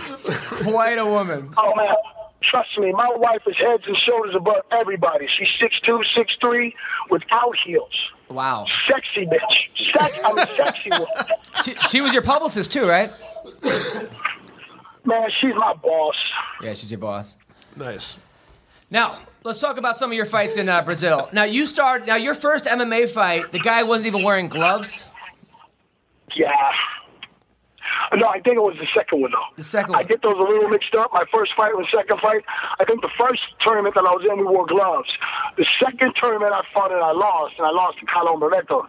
And I believe that was the fight that we didn't wear gloves. But one of them, we didn't have gloves on, and I was screwed up, dude. I didn't come home for 30 days. Where were you? And then I was in Brazil, kicking it, living La Vida Loca.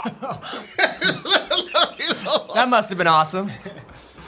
It was above awesome. Let's call it heavenly. Yeah, you must have got so much tail. What part of Brazil? What'd you say? You must have got so much tail in Brazil. Oh, yeah, I was fishing for red tail all day long. Oh, you mean booty? Oh, you mean sex? Yeah, sex. Yes. I even did a little fishing. That's good, man. Fishing and pussy. You cannot go wrong with that. Hey, listen, fellas, I tell you what. For me, when I went to Brazil, it made me think that was how it was going to be. So I was preparing myself for battle every single time. When it went down to fighting one fight in one night, it was a freaking breeze. Wow. I'm one fight in one night. I'm used to fighting groups of crews in fucking bars. Jesus. Yeah. I don't back down. Val Ronald said it best. Never give up. Never give up. And I'm never going to give up. You will knock me the fuck out, or I'm going to knock you out. But at the end of my fight, when we shake hands, you're going to be like, wow, maybe don't want to fight that dude again. Yeah, I wouldn't want to fight you the first time. Now, Tom Erickson. Now, Tom Erickson's he's a wrestler, a big time wrestler. Sean McCorkle told me that Erickson still beats up him and Matt Mitrione now. Now, you fought Tom Erickson back in the day, correct? Yep. I mean, anything you want to talk about that fight? Other than the fact that he knocked me out, it was a good. Going into the fight, I knew that I didn't want to tie up with his ass. Yeah, he's a big dude. I knew that because, hey, he's an Olympian, dude. I know how good he is. I've known him even when I was in high school, so I respected his size, his strength, and his stamina. I just wanted to punch him in the face and hopefully get him a little nervous, but I punched him and got too close to him, and he got me in that front choke. I was out on my feet I don't even remember anything after the first punch. And then I just remember waking up in the back going, oh, come on, let's go. He's like, oh, Mark gave me a hug. I said, it's over, man. I said, what happened? He's like, you didn't win. Oh, shit, fuck off, man, dang it. And he just gave me a hug, a big, long hug, and said, it's all right, man. You fought well. Yeah, that was one thing Mark Coleman was always good at. He was always good at making me say, fuck it. One match don't mean nothing. Get over it. Next match is coming. Yeah, you and Coleman. Coleman was your wrestling coach at Ohio State. Actually, when I saw Coleman selling his Pride Trophy last week, it kind of made me, yeah, he's selling his Pride Trophy on eBay. I think he might be strapped for cash, and it was kind of sad in a way. I was like, ugh. Hey, you know what? You know what? And again, I remember I'm the guy that keeps it fucking real. Mike DeSabato, punk ass motherfucker. I don't dislike him because, hey, he's a businessman. That's the guy from Embrace the Grind, right? His company, he made the money he made, and he got the company he got. I was in the hospital and I was dying. My liver and my kidneys and stuff was failing. He calls my wife. She gives me the phone. He says, how hard is it to get into MMA, clothing and that? I said, it ain't hard at all. What you got to do is you got to get a couple of big-name guys, wear your gear, and hopefully, and it'll take off. It'll take off. So, first he hires me. I'm in my hospital room. I said, hey, just so that you know, when you sell this company, motherfucker, I want my money. So, oh, yeah, we'll talk about it later. Okay. I said, I want my money. He said, okay. So, Mark Coleman jumps on board. Mark Coleman and Kevin Randleman get Dan Henderson, Quentin, Chuck, and them, and then Mike DeSabato forgets who the f*** helped him get there. So Mark Coleman would not be broke right now if he would have just took my advice and sued Mike DeSabato's ass for fucking breach of contract. It was a gentleman's agreement, but we got him that whole entire company wouldn't be shit if it wasn't for us. Because we helped him build it. We were the fucking guys that got the other guys on point. So, Mark, give me a call, motherfucker. You want your money? Let's go get it. You're talking, Mike DeSabato is the guy that owns Cage Fighter, right? Mike DeSabato is the guy that owns a big ass head.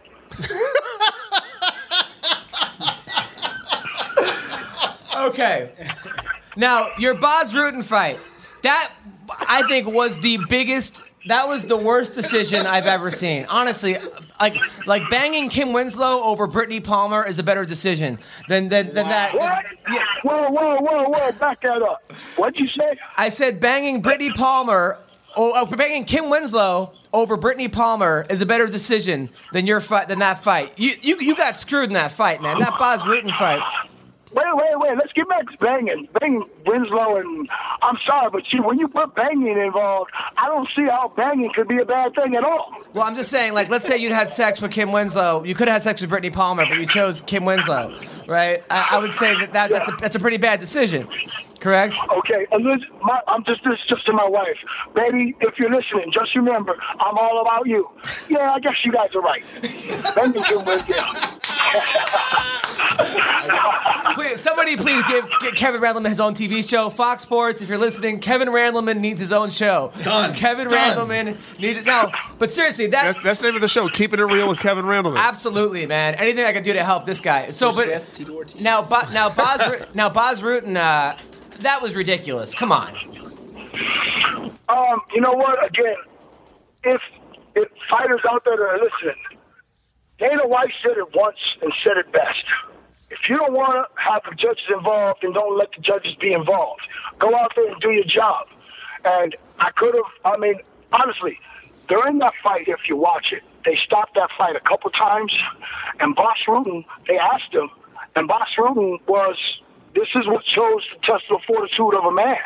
That's why Bas Rutten is a legend, because they said, we got to stop the fight. Do you want us to stop the fight? And each time they asked, he said, no.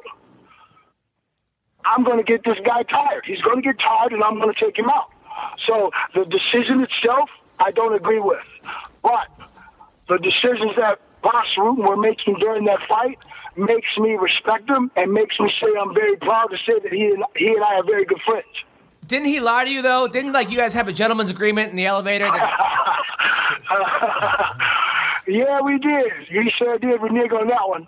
Yes, like what happened was, like you guys met in the elevator, and he said, and you said, "All right, no kicking," and he said, "Okay," and then he kicked you right away. Well, he didn't. No, he didn't kick me right away, but he sure woke me up right away. I don't recall whether he was on the elevator or I was on the elevator, but the doors opened and there we were. And we were like, we'll take the next one. But before the door shut, I said, hey, if you want to, because everyone will say Randy won't stand up and box, man. That's all I do is fight with my hands. I don't go and wrestle. I don't wrestle people in the street. I knock them down and let them get back up to knock them down again until they're done. So I said, hey, if you want to stand up, just don't kick me, because it's a natural reaction for me to take you down. I didn't say all that, but he said, okay.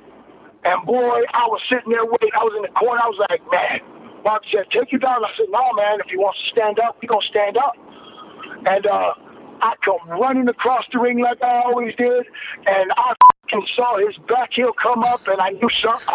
When he put that foot out there, I even said, oh, you motherfucker. And then that was it. I just took him down, and we were on the ground. If it was a 21-minute fight, we were on the ground for 18 of it. Yeah, no. And then didn't Mark Coleman tell you to smear his own glove into his eye? His own blood into his eye? No, he didn't say smear his own blood. He said get your finger in that hole. Whatever is bleeding, put your finger in it and try and open it up. Oh. Wow. Now after that, right? So then after that, you go on, you win the UFC belt. You win the UFC belt, and then your first you fight Randy Couture, which is your last fight at 205. I watched that fight last night. You were beating Randy pretty bad. The first 2 rounds, you had Randy out. I whooped his ass. Yeah. I was whooping his ass. Now, unlike Randy follows instructions and his game plan to the T. That's why I can't do nothing but say he is one of the greatest MMA fighters I've ever had the pleasure of losing to, because he follows his game plan. His game plan was to get close to Kevin Randleman and take him down. And our game plan was to beat him up on our feet. When the third round began, Mark said, good, Kevin, just keep going on. I said, man, that. I'm going to go out here and see how good he is wrestling. He said, and I remember walking away from there, and he said, no! And when I went back I just remember when it was over, and I went back, he said, why the f*** did you try and wrestle him? What the f***, why didn't you listen to me? And I'm like, I'm sitting there going, yeah, you're right. But I don't cry over spilled milk. I got to see my glass half full every single time I do anything. Because if I didn't, I would probably put a gun in my mouth. I would have already. Kevin, you're one of the best fighters of all time, one of the best wrestlers of all time. Most entertaining to watch. I mean, so you have nothing to feel bad about. You've accomplished more than 99.99999 and keep times that by 1,000,000. So seriously, your Chuck Liddell fight. Did you underestimate his power? Hell no, I didn't underestimate his power. Hell no. When we were fighting, he was on the cage, and I threw a body blow, and he went, oh. So I was like, oh, shit. I want to again. I just think my hands are good, but they're not better than a lot of people's. So I got off the fence, and when I was boxing, the guy said, stop dropping your hand when you come in. And sure enough, when I watched that fight, I came in, and I dropped it, and he hit me perfectly. And that was it. I knew Chuck long before we fought. And I knew we would fight eventually if we were in the same weight class. So obviously, we're friends before, and we were friends before, during, and after. Yeah. The great thing about MMA is you can have beefs. You can be mad as hell. Now, I'll squash my beef with Tito if I get to touch him. If I get to put my hands in his face and try and crack that fucking egg on the top of his head. Wow. Because Humpty won't get put back together again. So when I fought Chuck, I don't underestimate one person I fight. Everyone I fight, in the street, out in the cage, out of the cage, I give them all one thing and one possibility, and that's they're a man, and they can beat me with one punch. Yeah. And Chuck Liddell obviously fucking 100%. You get ducked with one, and I got beat with one. But did that weight cut hurt you? You think? No, dude. Listen, when I was the heavyweight champion, I was only weighing 199 pounds. I used to go to weigh-ins with 10-pound ankle weights on my ankles. Wow. So that I could weigh 220 something. So then when I was fighting Bob Rutan's corner said, make him take off his clothes. I would wear overalls. I love wearing overalls because I'm from Ohio, Midwest, farmers and shit. So I would love wearing overalls. My wife can't stand them, so I can't even wear them no more, and I'm pissed about that. So I bought a pair of overalls, and she threw the fuckers out. I'm pissed. So when we were at the weigh-ins, his corner said, make him take his clothes off. And I'm like, why? I'm a heavyweight. And they said, take them off. And then the official said, take them off. So, I don't mind being the butt of any joke. I don't mind being joked on. So I sat down right there in the front row and took my ankle weights off, hoping no one saw them. And they said, what are those? He said, what are those? I said, ankle weights. What? How much do they weigh? 10 pounds a piece. 10 pounds, and I got on the scale like 203, 204, something. So that was the joke, I'm trying to be bigger to mentally for people.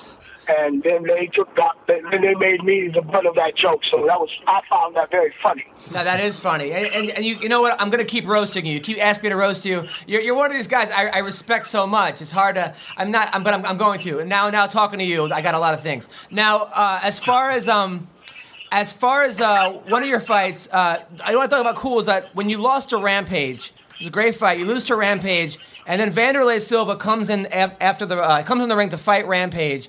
After the fight, and you still had Rampage's back, even after he had just beaten you. I thought that was pretty damn cool. Now, you guys, you ever heard of 6 degrees of separation? Yeah. Well, I'm 3% of separation, 3 degrees. Because when I fought Boss Rutan, Quentin Jackson and I met each other for the first time. He wasn't even in the game. And we took a long walk down in Alabama, up and down the streets, just talking about everything. And I said, we even said it then. One day we might have to fight each other. So what? We're going to be boys regardless of what happens. And then Quentin and I talked before that Pride fight, and he said, man, I think they want us to fight each other. I said, Quentin, this is a fucking business, and if we fight each other, we're going to give each other the best. We're going to give this crowd the best fucking fight we can give them. And make sure you make them motherfuckers pay you the same amount they paying me. And then after that, we were talking, it's a business, and if you don't sell yourself, who the hell's going to want to buy you? Right. So after that, it's just when Quentin and I see each other, we smack each other in the face. We don't give hugs and love. We smack each other in the face until we're like, all right, that's enough. All right. But black on black crime. That's why you pump up a fight to make it real. But we liked each other. But before that fight, I wanted to knock his ass out. Yeah. And the night before the fight, when we were weighing in, I cut 22 pounds. I got to Japan weighing 224 pounds, and I cut like 20-some pounds in 7 hours. So I made weight. I was like 2 pounds under. Quentin got on, and he was a little over. And Mark was like, well, get your sweatpants on, get working out. I said, fuck it, dude, let's go eat. And Mark was like, no, man. I'm like, listen, that extra half a pound or whatever ain't going to mean shit. If he's going to win, he's going to win. I don't look at shit like that. But I lost the fight, but it's not because he fucking didn't lose that extra pound. It was because I went out and ate and fucking gained 32 pounds. I woke up the next morning weighing 234 pounds. Were you surprised that he was able to defend some of your takedowns? Hell no, not at all. When you look at that fight, I shot the worst shots of my life. I was shooting the shots way out instead of trying to punch my way in. And that's it. He's got a great game plan. Quentin Jackson's hard to take down. Yeah. He's not easy to take down because, one, not because he's African-American, just because he's athletic. He's got those fast twitch muscles, which he can react to my speed and get back. And funniest thing about it, fellas, is I lost a day fighting Quentin Jackson. What do you mean? I'm glad you asked. When we fought, when he knocked me out, I woke up in the bars at 3-something in the morning with my friends. And I was just on, I don't remember a thing. I still don't remember the fight. I don't remember the day of the fight. And when I watch the fight, sometimes little fragments of the fight in that day come back. But it's like a dream. I don't remember that fight. And every time I watch it, it's like I'm watching it for the first fucking time. Wow. It's one of those things that is fucking absolutely amazing for me, and I love it. So some days when I just want to get a little, some days I'm just weird and crazy, and I just let me look at that fight and be like, I can't believe that shit. Boom. But I remember when I woke up in Roppongi, I was like, whoa, what the Mark looked at me and said, what the are you just waking up from the fight? I said, who won? He said, not you. Oh, my God. So you're just on autopilot? I was on autopilot. Damn. That is crazy. Has that ever happened to you, Jake? No, no, it hasn't. Now we gotta ask you. Thanks, Jake. Thank God. They don't call him the best color commentator for nothing. Now, Does that happen to you? No. I can't relate. That's crazy. Wow. Now we have to ask about your fight against Fedor. That's probably one of the most watched things anybody's ever seen. You know, were you surprised that Fedor was able to recover from your huge slam? No, heads no. Not at all. Do you know how many guys survived that slam in practice? I don't know how many. All of them. Oh, they all do. Dude, that looks like it would have paralyzed, a normal human being would have been paralyzed or killed from that. Yeah, it seems like... Well, quiet as kept. He messed his ribs up in that fight from that slam, but it wasn't his neck, it was a rib. Wow. He messed his ribs up. I found that out later. But going into that fight, I had just lost my dad a couple weeks earlier. And Fedor said, he reached out to me and said, hey, we don't have to fight. I understand all this, because Fedor and I were friends a long time before this. And he reached out to me and said, no, we don't need to fight. And I said, no, f*** that. Show's got to go on. You hear that, Tito? Motherfucking soldier up and fight through pain. You're a pussy-ass motherfucker. You don't deserve to be called what you were called. Motherfucker. Comes back to Tito. Oh, man. Everything goes back to that bitch. Because when I think about all these young fighters that go out there and perform like fucking G's, Ellenberger, all these guys, I look up to them because they're hard. They're hard and they're respectful. Tito Ortiz, he is none of them. He's not hard and he ain't respectful. I respect those that respect the game and respect the fame that comes with the game. He don't. Do you have any questions for Jake Ellenberger? Wow. Amazing. Is he there? Yeah. Do you have any questions for Jake Ellenberger, by the way? Do I? Yes. When's your next fight? April 26th in Baltimore. Who you banging with? A guy, Tarek Safardine, kickboxer. Too bad for that guy. Yeah. Absolutely. Now, if that leg comes off the ground, he's a dead man. Now, Kevin, I remember at the MMA Awards, I met you, and you were asking John Jones to train with you. You were like, "Hey, John, if you need sparring, let me know for Rashad and for the Rashad fight." Did he ever hit you up with that, or did he ever take you up? Actually, John Jones doesn't need any help preparing for anybody. I'm one of those guys that, I don't care if someone calls me. I saw Dos Santos before one of his fights, like the King fight. I mean, I just knowledge is power and help. All my knowledge came free. Everyone gave it to me free. Coaches trained me for free, showed me little things. The Gracies have worked with me. I've worked with a lot of guys, and that was all free. So I really feel like a piece of shit trying to get paid for it. So I just said, hey, if you need some help, because Rashad and I are about the same height, and I'm quick, Rashad's quick, I said, let's do it. But he didn't need my help for that one. Right. I don't know why people wouldn't need your help. It seems like you bring a lot to the table. Now, also, and then finally. Oh no! Hello. Hello. You there? Yeah. Are you okay? Hello? Did you see Tito? I think we lost him. Yeah, I think we lost. We lost Kevin. God, good interview so far. What do you think? Hell yeah, dude! This is to me, it's the most entertaining. I love his passion. Yeah. I love him going. DJ, what do you? I heard a oh no, and then the phone goes dead. So I don't know what's going on. I think Tito found What him. are your thoughts on this interview so far? I think he's tied with Baroni for hit most somebody. F-bombs. Oh, yeah. For sure. I keep seeing look over this. I know. I'm keep looking at the time going, I'm sorry, guys. I got to bleep it. All right, so we got disconnected with Kevin Randleman. However, that was one of my favorite interviews of all time. I think Tito might have found him. That's how you're disconnected. Yes, but that was hilarious. What an amazing Dude, guest. I love that guy. Yeah, I had no idea that Kevin Randleman was going to be like that, but I am thrilled. He's definitely talking about keeping it real. Quite an intimidating guy too. He's like the Mike Tyson. In Hell MMA. yeah. You know what I mean? Tyson back in the 80s Tyson, not Tyson Yes, now. yes. I mean, yeah, he's... 88, 89 Tyson. Oh, my God. A very intimidating guy. Not a guy I would ever want to have on my bad side. So, Kevin Randleman, you're allowed to come on our show anytime you want. Every Anytime. week. Anytime. The Kevin Randleman Hour. Keeping it real with Kevin studio. Randleman. I want to come in studio, definitely. I might need some kind of a barbed wire or something. Chicken wire.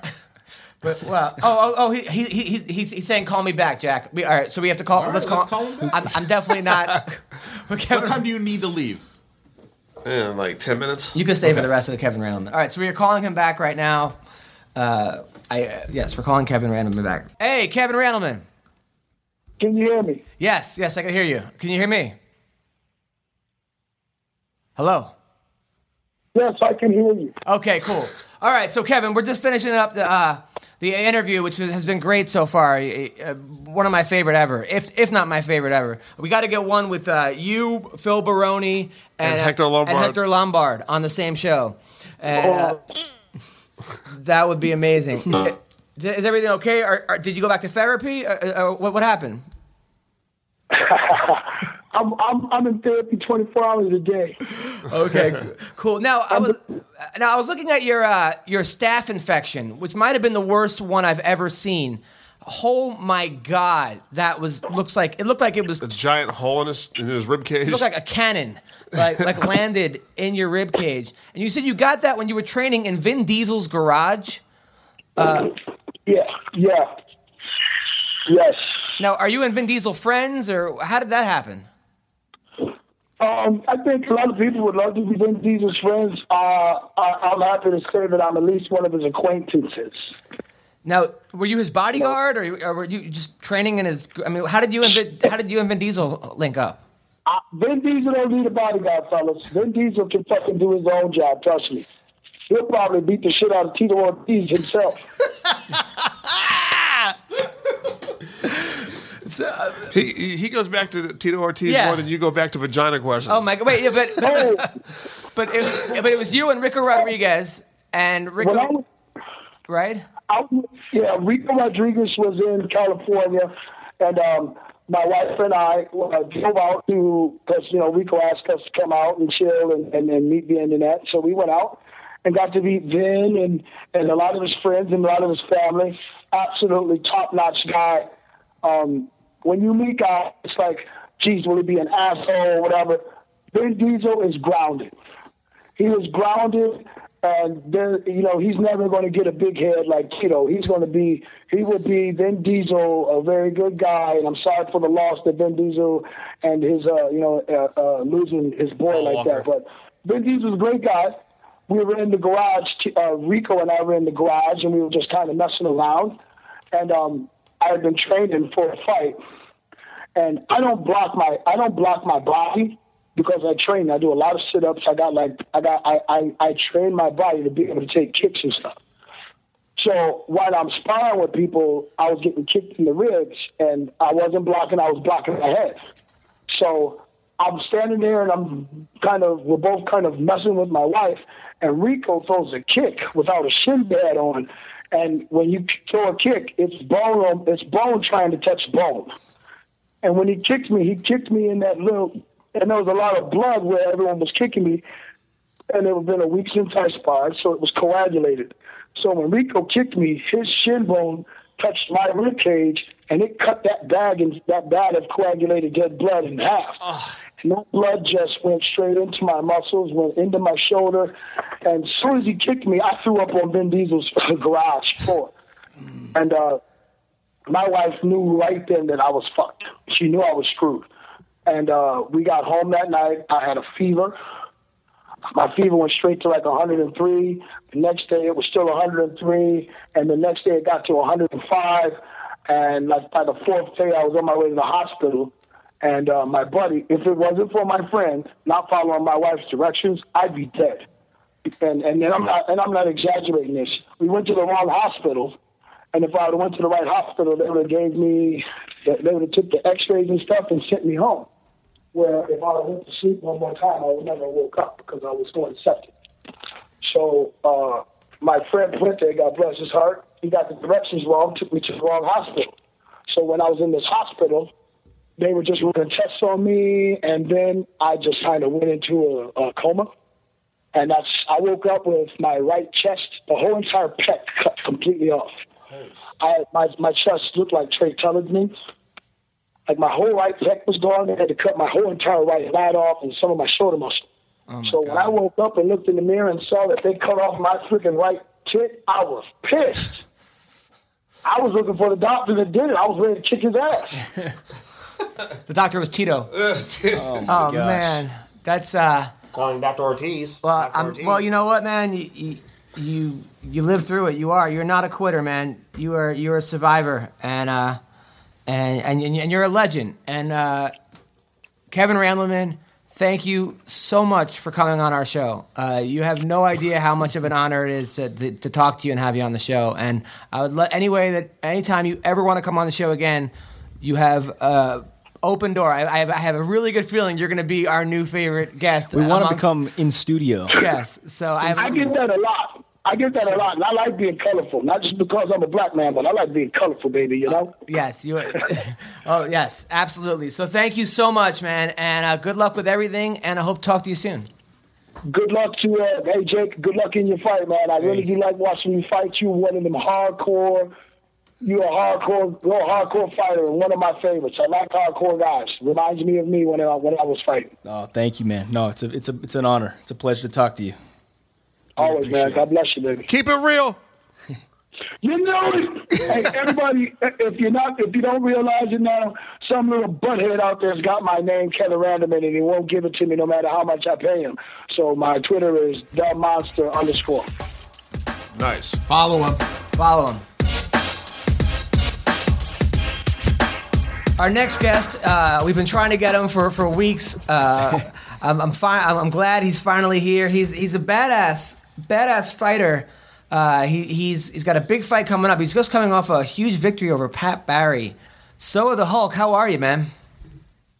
Good, man. Good. I don't know about a badass, but I just fight. That's it. No, you're on with me and Jake Ellenberger. Yeah. Hey, guys. How you going? Good. How are you, man? Yeah, good. Just finished doing a session, so first session for today, and got another 3 to go. So you're doing 4 sessions a day? Yeah, I normally do a swim in the morning, like a 6 o'clock swim, and then I do my sparring sessions around 11, 12 o'clock, and then I sleep, and then I do a 5:30 conditioning session and a 4:30 conditioning session, and then a 7:30 pads. Wow! So it varies different days. So I have the same workout regimen, just so you know. I do the exact same thing. Now all your wins have been by knockout or submission. And I was reading up on you. I had no idea that you wrestled for Australia during the Sydney Olympics. No, I trialed for the Olympic team. Oh, okay. I went for the trial, and it's just a lot of politics involved. And when you go to trial, you win the trial, and you go, yeah, I'm in. And then next thing you know, that a lot of politics involved, but to kind of put me off, the whole wrestling side of it. I think there's politics in everything, I guess, but the wrestling in Australia was it's just a lot of politics. So you won the Olympic trials, but they didn't put you on the team? Yeah, I won my trials, and and I thought I actually made it through, and but because the other guy has had more wrestlers throughout the year, but you accumulate points. So I think, well, why do you have trials for? But it's all good. It's the stupidest thing I've ever heard. I mean, if you win the trials, you should be in the Olympics. I don't know. What is this point nonsense? Yeah. What is this? That's all good. But, is this NASCAR? But I'm here now, so... That makes no sense. Now, so yeah, you're doing great right now. So you're 36 years old. You're also a BJJ black belt, which Yep. Who do you train under? I'm BJJ black belt under Dave Phillips. He's black belt underneath Pedro Sua and Hickson Gracie. So. Wow. See, I think a lot of people don't. A lot of people don't realize your ground game because you're so good at just punching people in like the face. They I've been doing it for years. I mean, I was in Brazil, trying to stay in Brazil after Abu Dhabi in Brazil, and then and that's where I wrestled. My first wrestle was against Roy Nelson. So we go way back a long time. And then I went to spend some time in Hawaii with BJ Penn, and I was in Las Vegas with training over there and Team Quest and the Raw Center when it used to be, where everyone used to go to the Raw Center with Ricky Chibarelli and that. So I've been in the game for a long, long time. And I was in Japan, and I stayed in Japan and with Yoshida's gym, with Nakamura and all them guys trained out of Inoki's gym with Sakuraba and all them guys. So yeah, I've been around. Wow. No, I mean let's go back through some of that. How did you do against Roy Nelson? It was it was no score, so there was no score, and then it went into overtime, and then he won by just advantage, so because he kept on going for a takedown but couldn't get the takedown, so and then because he got one takedown and got an advantage, but didn't get a takedown, but he just attempted. Oh wow! So that was it. But yeah, it was, it is what it is, but kind of brings us here to today. Yeah, no, you've been. I mean, you were undefeated until Pride, where you lost to Choi Mubei in 2004, and then you made it to the UFC, but you got cut in 2007 after Eddie Sanchez, and then you're back 7 years later. Which I mean, that's a lot of people get cut from the UFC and never make it back. It says a lot about you, about your hard work and persistence. I remember Sean McCorkle, when you fought McCorkle, told me how tough you were, because he was like, dude, a lot of people sleep on, sleep on So the Hulk. They don't realize how strong of a guy he is. Yeah, I think it's just positioning, and I know Sean McCorkle had a good camp as well. I mean, he's the guy in his corner was they call him the Bear, but he's been in the game for a long time. Tom Erickson. And Tom Erickson? Yeah, right? Yeah, and he was saying that they all defended a takedown, but I think it's I've been in the game for a long time, so I kind of know, and work on my strength. And if it was to stand up, it didn't really bother me, because it's I think my stand up is good. I reckon it's good, but and I haven't had a chance to kind of show my stand up skills, but yeah, it's it is what it is. Do you think the Bob Sapp fight actually hurt you because he gave up so quickly? I didn't like. I just he come forward and I threw an uppercut, cut him up, and then I thought, I didn't know, and then he just went down. But I know Bob Sapp is known for the kind of the antics and stuff, but I just treat every opponent as I know I'm going to go in there for a war, so I've got to make sure I'm prepared for a war.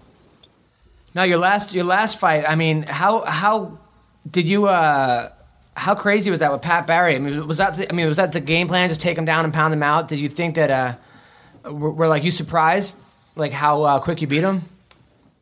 Yeah, well, for that camp I had a lot of guys a lot of Muay Thai guys,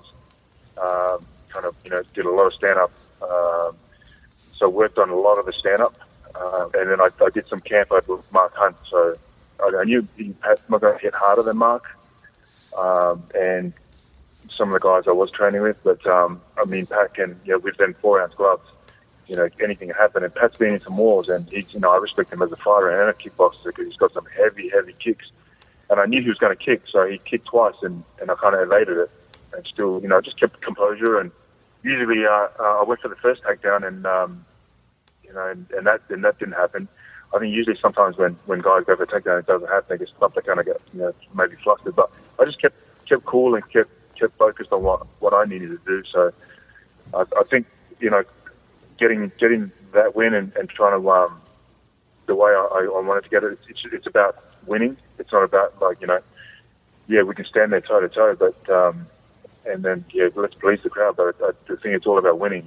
Yeah. And I mean, I did win in kind of a good fashion, but it's just the way I do things, I guess.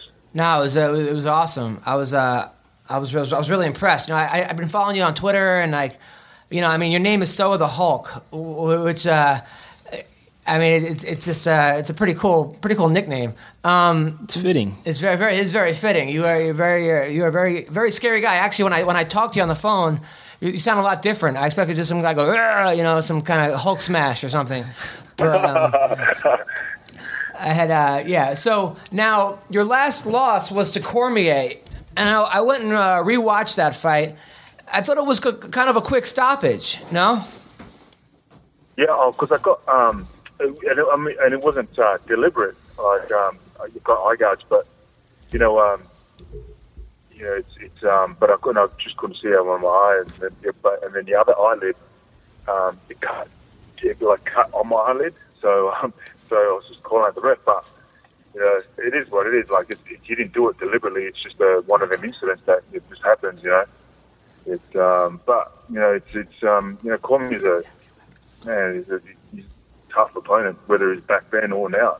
So if you're going to fight him, you don't become captain of the American wrestling team if standing at the bus stop. So did you have any idea how good Cormier was going to be back then? Yeah, absolutely. Like he came in and grabbed and went for a single leg, and then next thing you know, I'm like I'm looking at the canvas, and it was so quick how we took it down. But then I kind of got back up. And I thought, wow, this guy's good. And then just obviously kind of watching all these wrestling stuff, and I think, wow, this guy's going to be something. He's going to tear through the division for sure. Yeah, no, and especially now at like 205, he went down from a D to a B cup. Do you think how do you think he's going to do against John Jones? I think he may be the only one that he may be the one that can beat John Jones. I think if Teixeira gets in close and throws, but then again, that's what you got to do. You got to get in to throw your punches at John Jones. Because John's just lanky and just long, and he can use his range so good to you hit you and then evade your strike. So I think Cormier will kind of use a lot of his wrestling to grind it the five rounds. So and try to get in close and keep coming pressuring forward. So, but I think he might be the one to beat him as a Teixeira. I think that'd be a good fight. I think Teixeira can win, but I just think he needs to get in really close. I think if he gets in close, he can do some damage. But with all fighters, you just got to get in close. I think, like when you've seen Alexander, it's perfect fight for Alexander because they're both tall and long. So, and that's why it was a close fight. Yeah, he matched up really good. I mean, that's the thing. It's like Jones has the advantage against Cormier with distance, but Cormier has that wrestling, and he also has that power. You look at the guys who he's knocking out Bigfoot Silva. Yeah. So if a guy can knock out Bigfoot Silva, imagine what he would do to a 205 pounder. Yeah. Now I gotta ask you a question from Rabid Bunyip on the UG. He says that you have some great bouncing stories at Metropolis. That was back in the days. we used to punch on with everyone, with all the gangsters that used to come in, and been shot at a few times, and but yeah, that was back in the days. But yeah. So you got into a lot of fights back then? Well, you just get back then. It was like you got a lot of a lot of gangsters and stuff used to come in and try to throw their weight around. But because we just stood our ground and then we used to get like, remember one time I got shot at once, and then we're just like ducking and weaving, and I'm thinking, whoa, that was close. Wow. So now, are you married? Do you have a girlfriend? What's the deal? Yeah, married. I've got kids. I've got like. You don't know how many kids you have? How many kids? Yeah, I'm just thinking. 3 kids. I've got they're 15 and 14 and 17. Yeah. Nice. I mean, you're a guy like Soa the Hulk, who's a fighter in Australia. You must have a smoking hot wife, correct? No comment. You can't tell me if your wife's hot? I mean, come on. What? Really? That's my business. That's your business. No, it's I've got a good life. I've got an awesome life. So it's I can't get any better than that. My kids, my 2 oldest girls, they're swimmers, so and they compete in swimming, and they're only 14, 15, so they're making trying to make some national times. To eventually one day their dreams to compete in the Olympics. So for swimming, and they train morning and night. So, and I swim 3 to 4 times a week. But they swim 5 o'clock in the morning, and then they swim at night time as well. So it's crazy how much they swim. But that's what you want to do, and this is what I want to do. Fight me octagon. So wow. Yeah. Well, congratulations. Now, back in the day, were you just a man though when it came to like picking up chicks in Australia? Because Australian women are pretty aggressive. I've had a couple in my life. They're super hot, smoking, and they seem to know what they want. So was it like Hulk smash back in the day? Nah, I was pretty good. Like I was good when I was back in the days. Like it was just mainly kind of training because I was playing rugby at the time as well, and I pretty much did a lot of things. Sport kind of consumed a lot of my whole career. Like if I wasn't doing something, I was doing personal training people, or kind of doing things that. Traveling and competing, and whether it's jiu-jitsu, submission, wrestling, or whatever, I try to get my fingers in everything. Nice. Well, that's what I was asking you about, putting your fingers and stuff. But yeah, that's great, man. That's nice work. Well, Hulk, so man, you seem like you seem like a real upstanding guy, man. A super positive guy. I got one question for Soa. So we were debating earlier about just like around the world and training, and some people in some places aren't able to get a high level or caliber of training partner. Can you talk about that in Australia? Do you find that it's harder to find top level training partners, or do you travel a lot where to find those partners? I do travel a lot, but I do make do what I have in Perth. This camp I'm going to do for this fight, heading over to do a camp with AAA. So, and that's over in Thailand, in their Thailand facility. So, just want to kind of get my sharpen up my stand up and stuff like that, and keep it keep it sharp. But the guys that I have here, I improvise.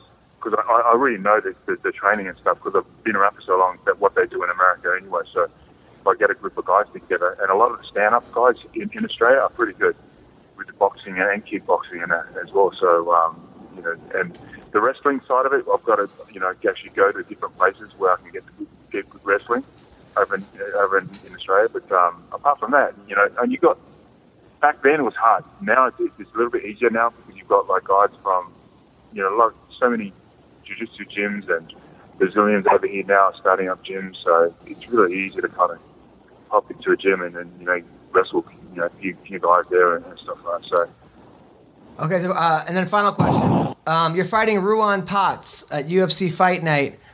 Who is this guy? What do you know about him? He's he's obviously he's from South Africa. He's the UFC champion over there, and I've watched some of his stuff, and he's good. He's his stand up is good. His ground game's real tight.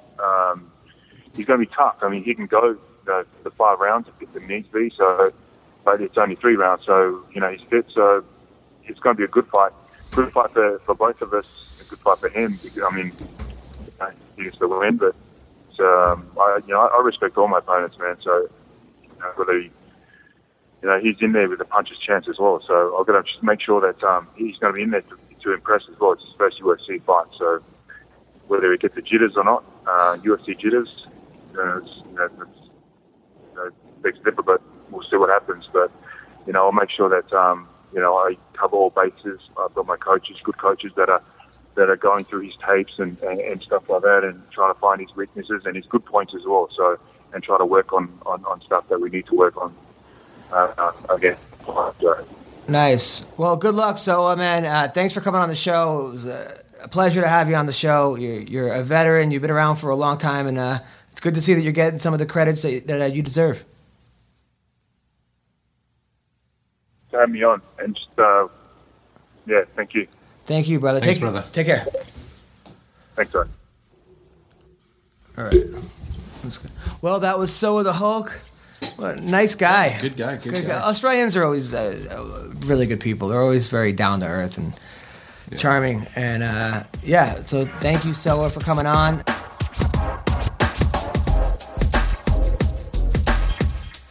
So let's talk about some issues. Crazy week last week.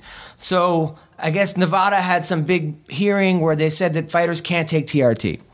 And then the next day, Vitor Belfort pulls out of his fight, which Matt Brown then said, hey, one day you can't take TRT, the next day Belfort is MMA Roasted running this UFC Twitter account. It seemed crazy. It seemed, and then supposedly, I remember being at the MMA Awards. He literally got off the plane and got tested. They took him right to the testing, but now he doesn't have to disclose the test results because it doesn't matter anymore.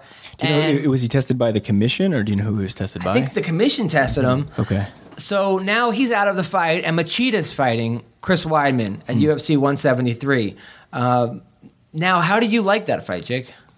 I like the fight. Well, to go back to the Belfort thing, it's interesting though how it's going to affect him psychologically. You know what I mean? Like now he wants these 6 months to train with not on the TRT. It's it's going to be interesting to see how he comes back from that. But no, I think Machida's he's definitely a good replacement. He's always exciting. Kind of brings some new, unpredictable strategy to the table. It's almost like I think that Belfort is more dangerous in 1 round against Chris Weidman, but Machida in a 5-round fight is more dangerous because I feel like Belfort can be broken.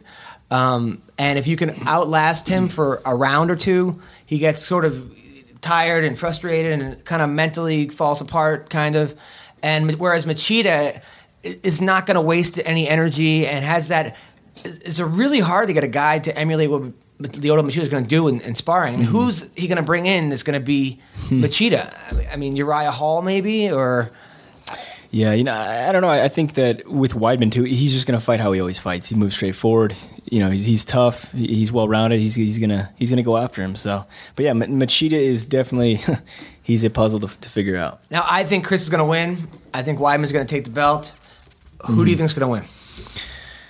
Man, that's a good. Weidman can definitely take him down. Is this politician Jake Ellenberger? Yeah, I'm trying give me to an not answer. be so simple. It's simple. One guy wins, one guy doesn't. I mean, know. I wish I could answer. Can you not say Machida because you train with him and therefore it would get back to him? No, that has no relevance on my answer whatsoever. I don't know. Somebody has a gun to your head. Somebody says, "Okay, you have to give me an answer. I have a gun to your head. You have to let me know who you think, Chris Weidman or Machida." Now, look, you're the guy that said Pat Cummings was going to be Daniel Cormier. I said he had a good chance. And then you say GSP could beat Brock Lesnar. That was true. 100%. Which created a whole thing. We got to read that guy's thing, by the way. That our big fan, the Boongish, he actually said that that even though you admitted that you didn't have not taken crack or smoked crack, your alcohol level has not been tested. Therefore, are you really drunk? Because he still doesn't see how GSP is going to take Brock down, like you said. Yeah, he should probably move out of his mom's basement anyway. But if you had to he put says a you're gun one to of his my favorite head, fighters, by the way. oh man, now you're gonna do that to me? Yeah. You're gonna do that to me? Well, I didn't know you were going to come back with live out of his mom's basement. I'm just kidding. So, No. okay, so you're still not going to give me an answer? No, boom, gun to my head right now. Machida. Not because I trained with him 3 out of 5 rounds. Machida how? 3 out of 5 rounds? Yeah, just being unpredictable, controlling that distance. DJ? Wow. No, I can't go against the champ.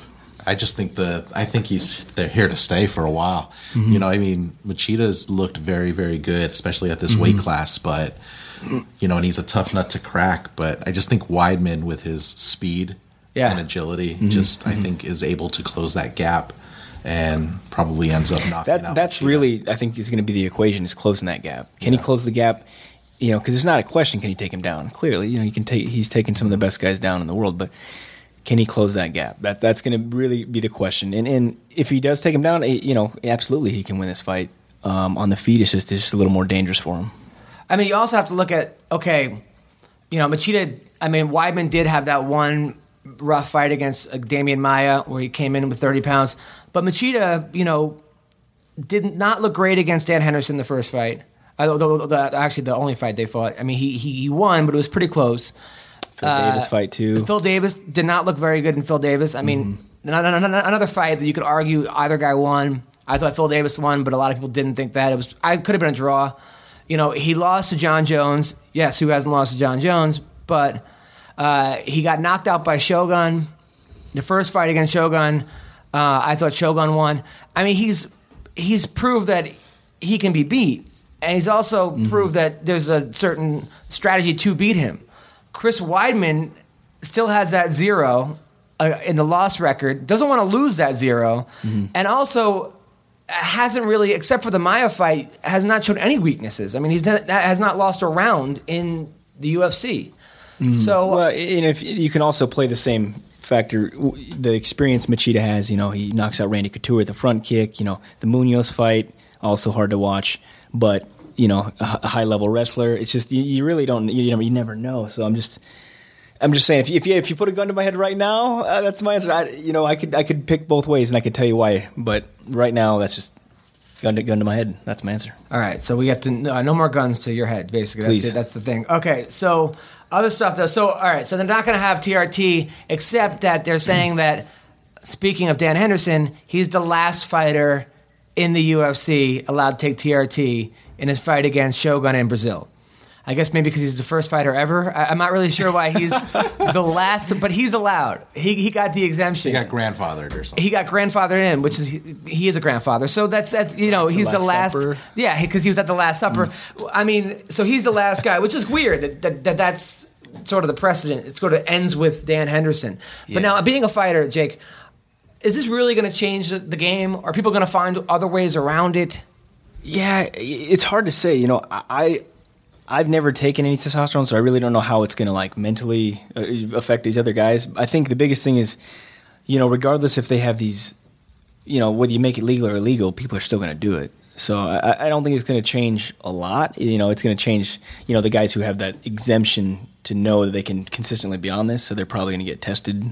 Can they cycle off of that just like they can like a steroid? I assume so. In a perfect world, I'm sure you could, but I'm not experienced enough in that field, so I really don't know. To be honest, are guys going to go into Bellator? You think where they're allowed to? Does that make Bellator actually more? People are like, oh, you know what? Bellator is. I'm allowed to do TRT in Bellator. Is Bellator going to be the TRT league?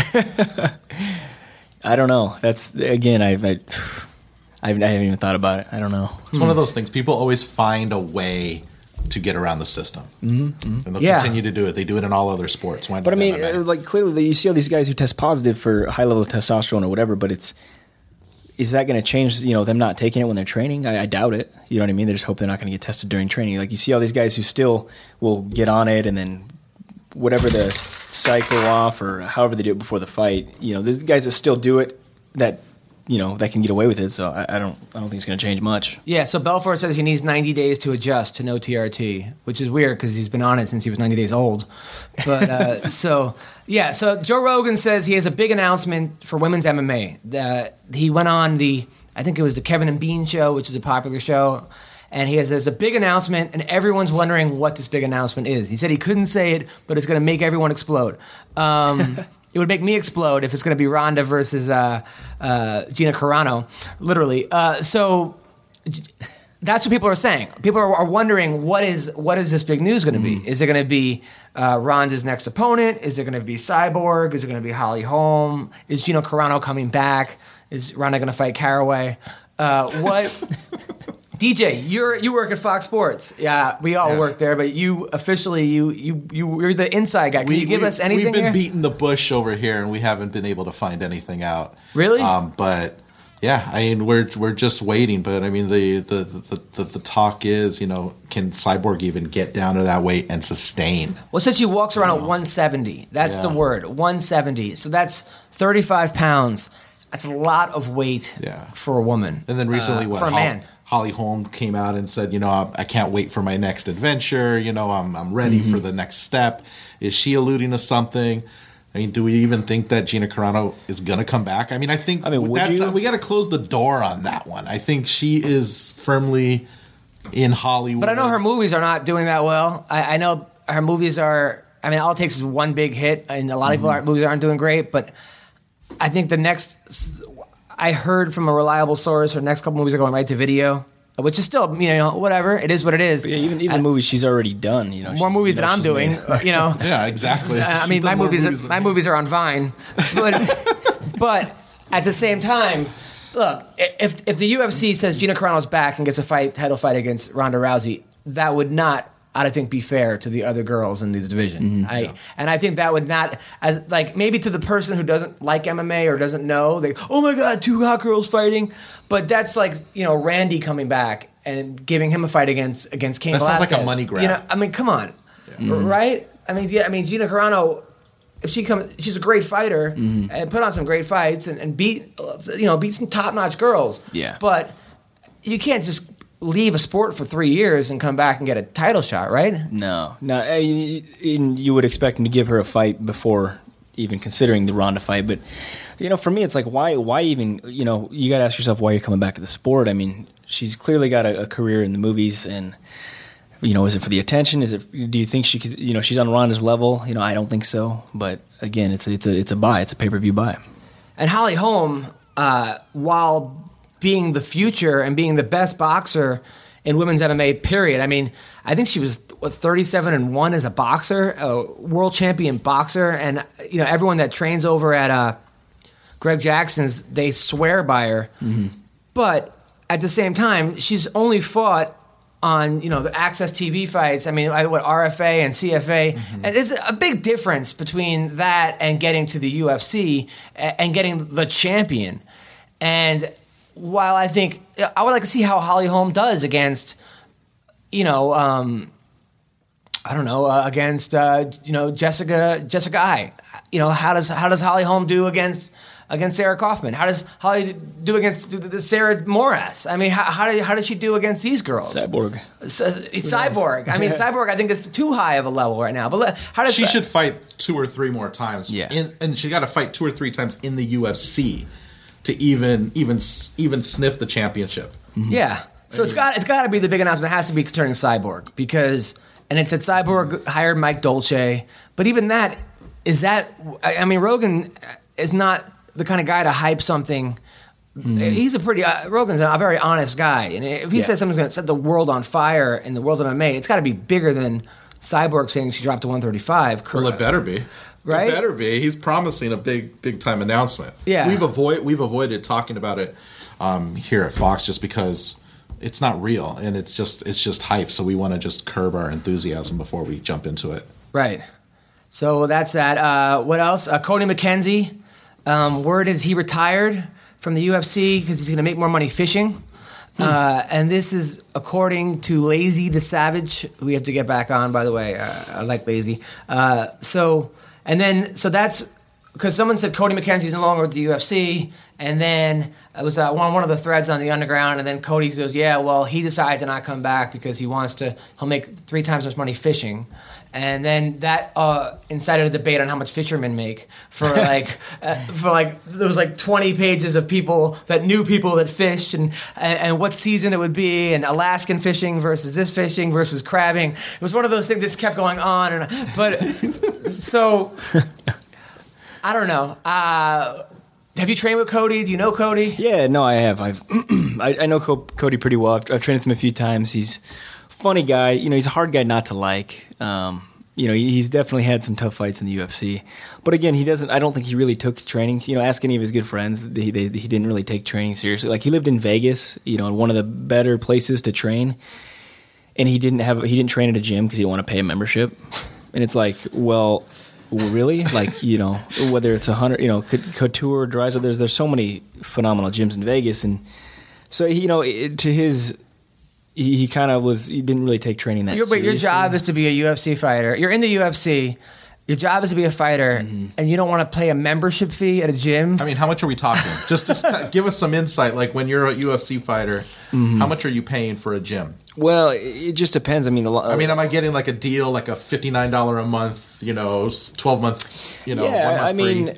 Every gym's a little different. Some people, a lot of fighters really, they won't pay at all, or they'll just, maybe like a small percentage or whatever, whatever their deal is. A percentage of their appearance fee or their win? Yeah, when they fight, they'll pay a little bit, or, they'll make a deal. But there's all these ways he could have negotiated a way to train at a gym, and he just chose to train in his garage, which I've trained with him before in his garage. And that was, we actually sparred on these little puzzle mats in his garage. Really? Yeah. Like a kid puzzle mat? Yes. How did that go? Yes. It was one of those, hey man, let's train. Like, and he wanted to spar like in the front yard, and I'm like, really? Yeah, really. And you wanted to spar in the front yard? Yeah, in the grass. And I'm kind of like, okay. Like, we ended up, we rolled and did more like MMA sparring, but But you and him are in the front yard rolling around in the grass, and people are driving past you going, well, this was on the puzzle mats in the garage. In the garage. In the garage, you didn't actually make it to the grass. No. That would be hilarious. Garage door open, people driving by. Yeah. That can't be good for the sport. Awesome. That's the UFC. That guy's ranked number 5. Really? He's in my. Tell him to get off my lawn right now. That's so you're in his garage, just you and him training on a puzzle mat. Now, are you guys like timing this? Are you guys doing exercises, or are you just punching each other in the garage? No, we have you set rounds, so we're kind of like just rolling submissions and a little bit of like striking on the ground, and it ended up being a good workout. But this is how he'll just go find a workout. Like, he'll find his buddy and they'll go spar in the front yard or something. It's like, and I'm like, I can't. Yeah, this can't be real. So the discipline wasn't there. Let's take like an extreme or somewhere like you pay $120 a month or $150. Unlimited training. He doesn't want to do that. It's just like it doesn't make sense to me. But it kind of proves the point. You can't be. You can't train part. You can't fight part time. No, you can't. Especially, I mean, not it's like level. a hobby almost that you happen to get paid a good sum for. So, well, best of luck to Cody McKenzie, whatever he ends up doing. Great guy, yeah, super funny guy. All the best of luck to him in fishing and whatever. It's amazing he got so far. Imagine how if he actually had a real training camp, and a real workout regimen and a real diet, how far he could have went. Because everyone knows his move of the guillotine, amazing move, but that seemed to be like what you have to watch out for if you fight Cody McKenzie. And still, I mean, the guy beat Leonard Garcia. He beat some top fighters. He beat some great fighters. Yeah. So you're just like, wow. I mean, imagine if he would have actually taken it seriously. I know it, and it kind of just the last thing to add is just shows how you need a head coach. You need somebody to tell you what to do, because it's like a job. You go to your job, you're not going to do what you want to do when you go to work. Same thing with fighting. You shouldn't do what you want to do when you train. You know what I mean? You have a coach to tell you what to do. Same thing with comedy. I mean, you have to get up every night, try new jokes. You have to have a clean set. You have to have a dirty set. You have to have a 10-minute set. You got a 45-minute set. Mm-hmm. You have to have a new 45 minutes. You have to always be working on new stuff. You have to know what to do when this heckler comes, or people are always going to try to blow you out of the thing. It's any type of art form. There's a discipline involved, and it's not just, hey, I'm talented, look at me. That only takes you so far. And a lot of times people think, they slight me, but they don't realize that, like, I've been doing this 15 years. I started out in New York City giving out flyers every day for 4 years, begging people to come, and then living out of my car basically, and having to beg people to come to shows, and even now, I mean, constantly just work and work and work and work. And I can tell you how many shows I've been booed off of, or kicked out of, or asked to not come back, and you got to keep going, and working for peanuts. I mean, not even peanuts. I mean, for the first 8 years, I didn't make $1. And then finally, you get to a point where you get better and you get good and people want to see you. And then you get to the point where you're like, okay, wow. And then all of a sudden people start insulting you, going, oh, this guy's not good, or I can do that, or he's not funny. And I'm just like, oh, really? Well, then do it. Mm-hmm. But anyway, that's my own stupid fucking tangent. Okay, so Matt Brown. Do I come to your job? And yeah. So Matt Brown is now fighting Eric Silva to headline UFC Fight Night in Cincinnati. Have you trained with Eric Silva in Brazil? No, I haven't. What about Matt Brown? Neither. Who do you like in that fight? That's a good fight. That's a good matchup. Eric Silva is one of those guys from Brazil that they had a lot of good things to say about coming up, and he's had a few tough losses, but the kid's talented, absolutely. So this could be. It's going to kind of depend who shows up, but good job on Joe Silva's part. It's a great. You look at his losses. I mean, his one loss was to John Fitch, which no one saw that one coming, and John Fitch fans did, but a lot of people were him. John Fitch. Yeah, I mean, that was one of the most exciting fights he did, and I think that actually pissed off a lot of people when they cut Fitch, because they were like, man, he just beat Eric Silva, and on top of the fights he got, and then the fight with GSP and all the fights he won to get up there. But and then you look at Eric Silva, but his loss to John Fitch, and then his loss to Kim, which was, I'm not saying it's a fluke, but Kim even said, I landed a lucky punch. I mean, that's what Kim said after the fight himself. Mm-hmm. So, Silva looked great in his last fight, but they gave him this guy Sato, who it seemed like they were just kind of feeding. And people say Sato, they'll like swear by him and say he's a good fighter and stuff, but it looked like they were feeding Sato to the wolves, fighting Eric Silva. Like he's a good on the Xbox 360. Good fight. Okay. No, well, I mean, some people say he's a great fighter. I've not, but other people say his record it wasn't that great of a record, and it was a huge mismatch on paper. So we'll see. I mean, sometimes people look great against. It's like anything else. I mean, they were when I wrestled in high school, there were kids on my team that looked like world beaters. But then when you put them up against a guy that was to their level, that's when you know if someone's really good. So UFC Fight Night 37 is this week from England. Alexander Gustafsson against Jimmy Manuwa. Should be a good fight. I mean, Gustafsson's coming off that fight against John Jones where he was an 8-1 underdog, I think, and you could argue he won that fight. Yeah, a lot of people did think he won that fight. Jimmy Manuwa, he's a badass dude. He's funny. He's on the forum sometimes, and I remember recently Dan the Wolfman, who I like Dan the Wolfman. He came on the show, but he wrote this 2-page thing about what I think it was on how. Chris Weidman broke Anderson Silva's on the perfect check kick, and gave this 10-point thing about why he did it and how to do it and this and that, and Jimmy Manuwa copied it and then wrote under it "didn't read," which I was like, that's kind of funny. He didn't read it. Yeah, but he copied the entire thing and put "didn't read." He just what? That's kind of funny. Dude, that's hilarious. Jimmy Manuwa's last couple of fights have ended in very bizarre fashion. I mean, it's almost like the guy he's fighting is cursed or has one of those needles in him? One of those, what are those needle dolls? Those voodoo dolls? Because it seems like guys' legs just start falling off during this guy, right? I mean, look at his last Jimmy Manoa. Let's look up Jimmy Manoa's last couple fights. I mean, he beat Jimmo, Jimmo, and Kingsbury. Yeah, that Kingsbury fight was brutal. That Both was tough guys. Both tough guys. Who do we like in this fight, Jake? You know, I like Alexander Gustafsson. You know, he's long. He just keeps getting better. You know, you can tell he's a guy who just works hard, and he wants to get that fight with John Jones again. So and he's one of those guys. He's hard. I've seen him. He's come to Reign a few times. Really nice guy. He's tall. He's got that range. He's kind of just a hard guy to fight. Yeah. Yeah, you're right. Now look at his last fight, Manoa. A second fight, he beat Cyril Diabate. Am I butchering that? Cyril? No. Diabate Manoa was declared the winner after Diabate was unable to continue after tearing a calf muscle after the first round. Then he fought Ryan Jimmo. Second time, his opponent injured his leg during the fight. So it always ends in some strange, bizarre fashion.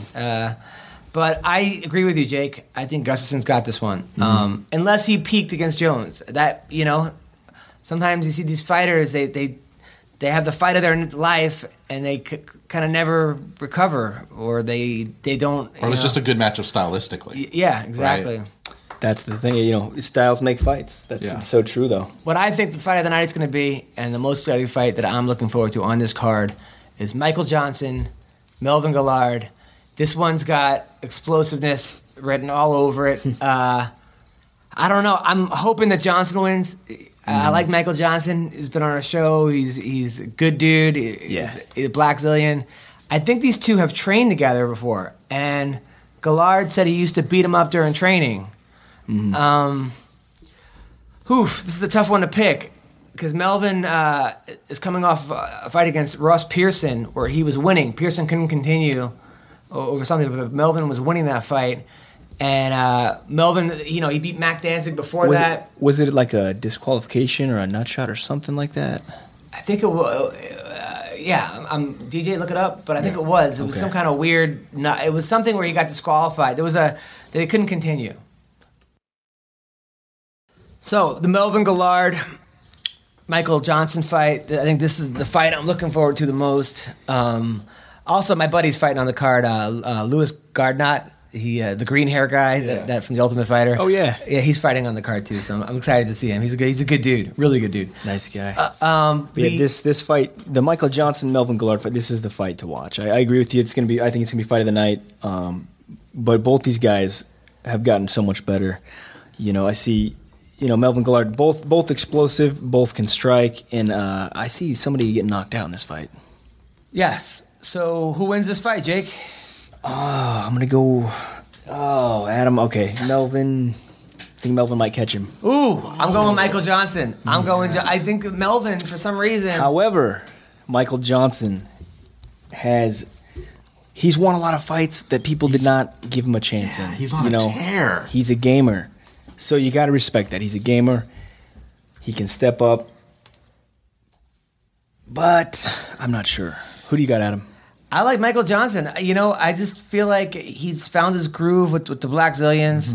His training partners with Eddie Alvarez, and look at the other guys in that camp, Abel, and just that whole camp, the Jay-Z, Cavalcanti, and I just feel like the Black Zillions right now, I'm sure he's not, I don't know if he's training with Rashad. Rashad's hurt, but those guys are a little big for him. But there's something about that camp that's in a groove. You know, they used to train together?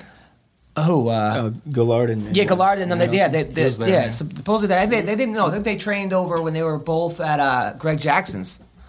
I think that's when they trained together. Or I know that Johnson left from Greg Jackson because I think Gillard was saying that he used to beat up Diego Sanchez in training and Michael Johnson. And then Johnson came on the show and said that never happened. Gillard's out of his mind.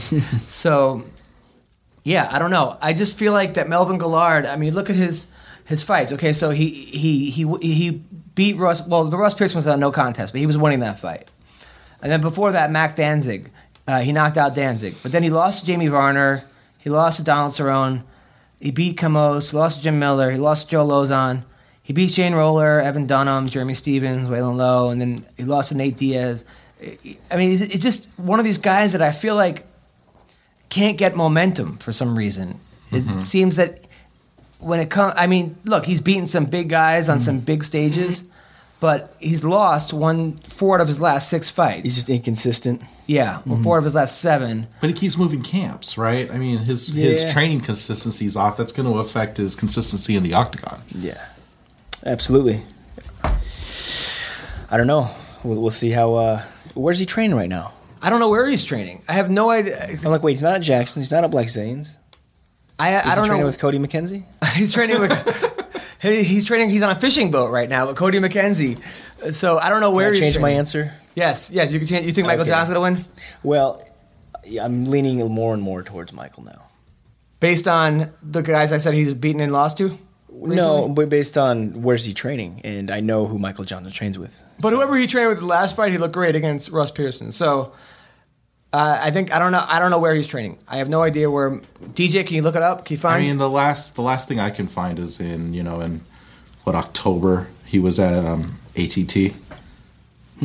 Okay. But who knows? Yeah. Who knows? I mean, that's a long time. He could have moved a few times from there. It'll be a great fight. I'm looking forward to the fight. That's it's at 3:00. It starts on Sunday on Fight Pass. Yeah, it's noon. A lot of people are very upset about Fight Pass. They're complaining about it doesn't have every fight in the library in the history of the UFC, or it doesn't have this, it doesn't have that. I mean, it is what it is. I'm enjoying it. I enjoy watching fights, and the UFC provides a lot of fights. I mean, tons of fights, more fights. I mean, even last week, not just including the UFC. Do you know how many fights? Like literally, Thursday night there were fights. No, Friday night there were fights. There was the Titan and the Bellator. And then Saturday morning there was the UFC. And Saturday night, there was HBO, boxing. They were replaying the World Series of Fighting. There was so much World Series of Fighting on Friday night. Yeah. And then they were replaying it again. I mean, you could have no... Pretty soon, it's just going to be 24-hour fighting. Like, it's just going to be a 24-hour...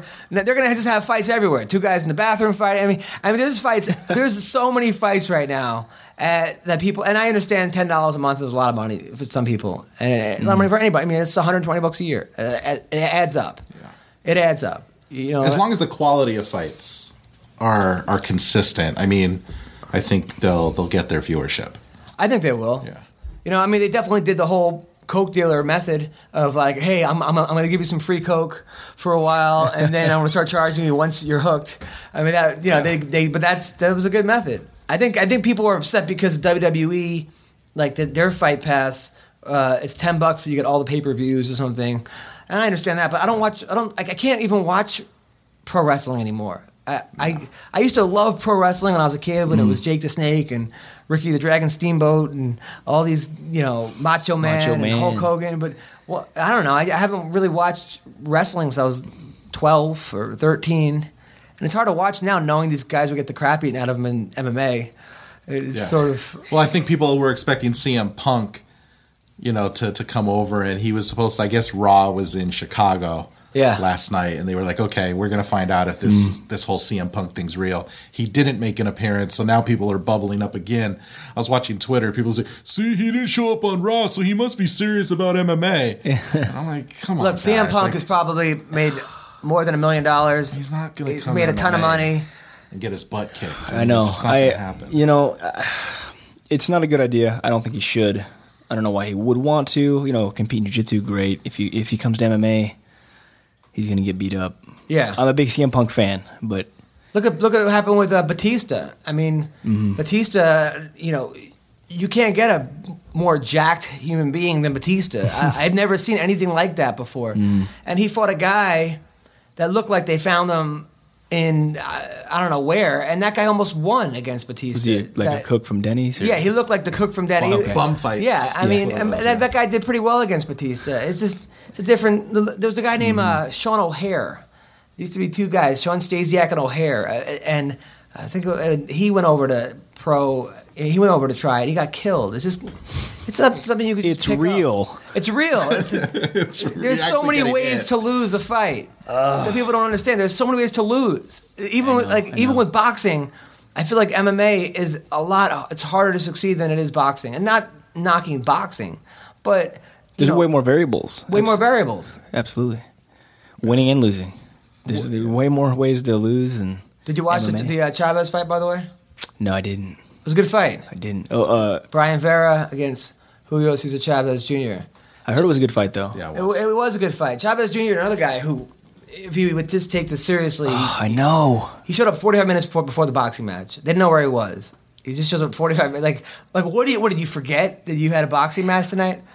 Did you ever watch, when you watch him training with Freddie Roach, and Freddie's like, where's he at? You know what I mean? And I get it. He's got, Chavez Sr., he's got some big shoes to fill, but it's like... he's stoned and eating Cheerios. Yeah, you're having Cheetos on the couch. You could be way. I just feel like he has so much potential. And how many guys at the gym do you see like that? Where you're like, man, if this guy took it seriously, he could be really good. All the time. It's so common. I mean, every gym I go to, there's always a couple that you're like, man, this guy could be really good. But it's that mental fortitude, right? That separates the champions from everybody else, or even the lower rung. Right. Yeah, a lot of it really is just the work ethic too. So many guys they'll come to Reign and they just want to spar. They don't want to wrestle. They don't want to drill. And it's just like, well, I get it, but some people are just not willing to do whatever. You're talking about during the break, talking about Pat. Someone called him Pat Frapp, which I think is the best.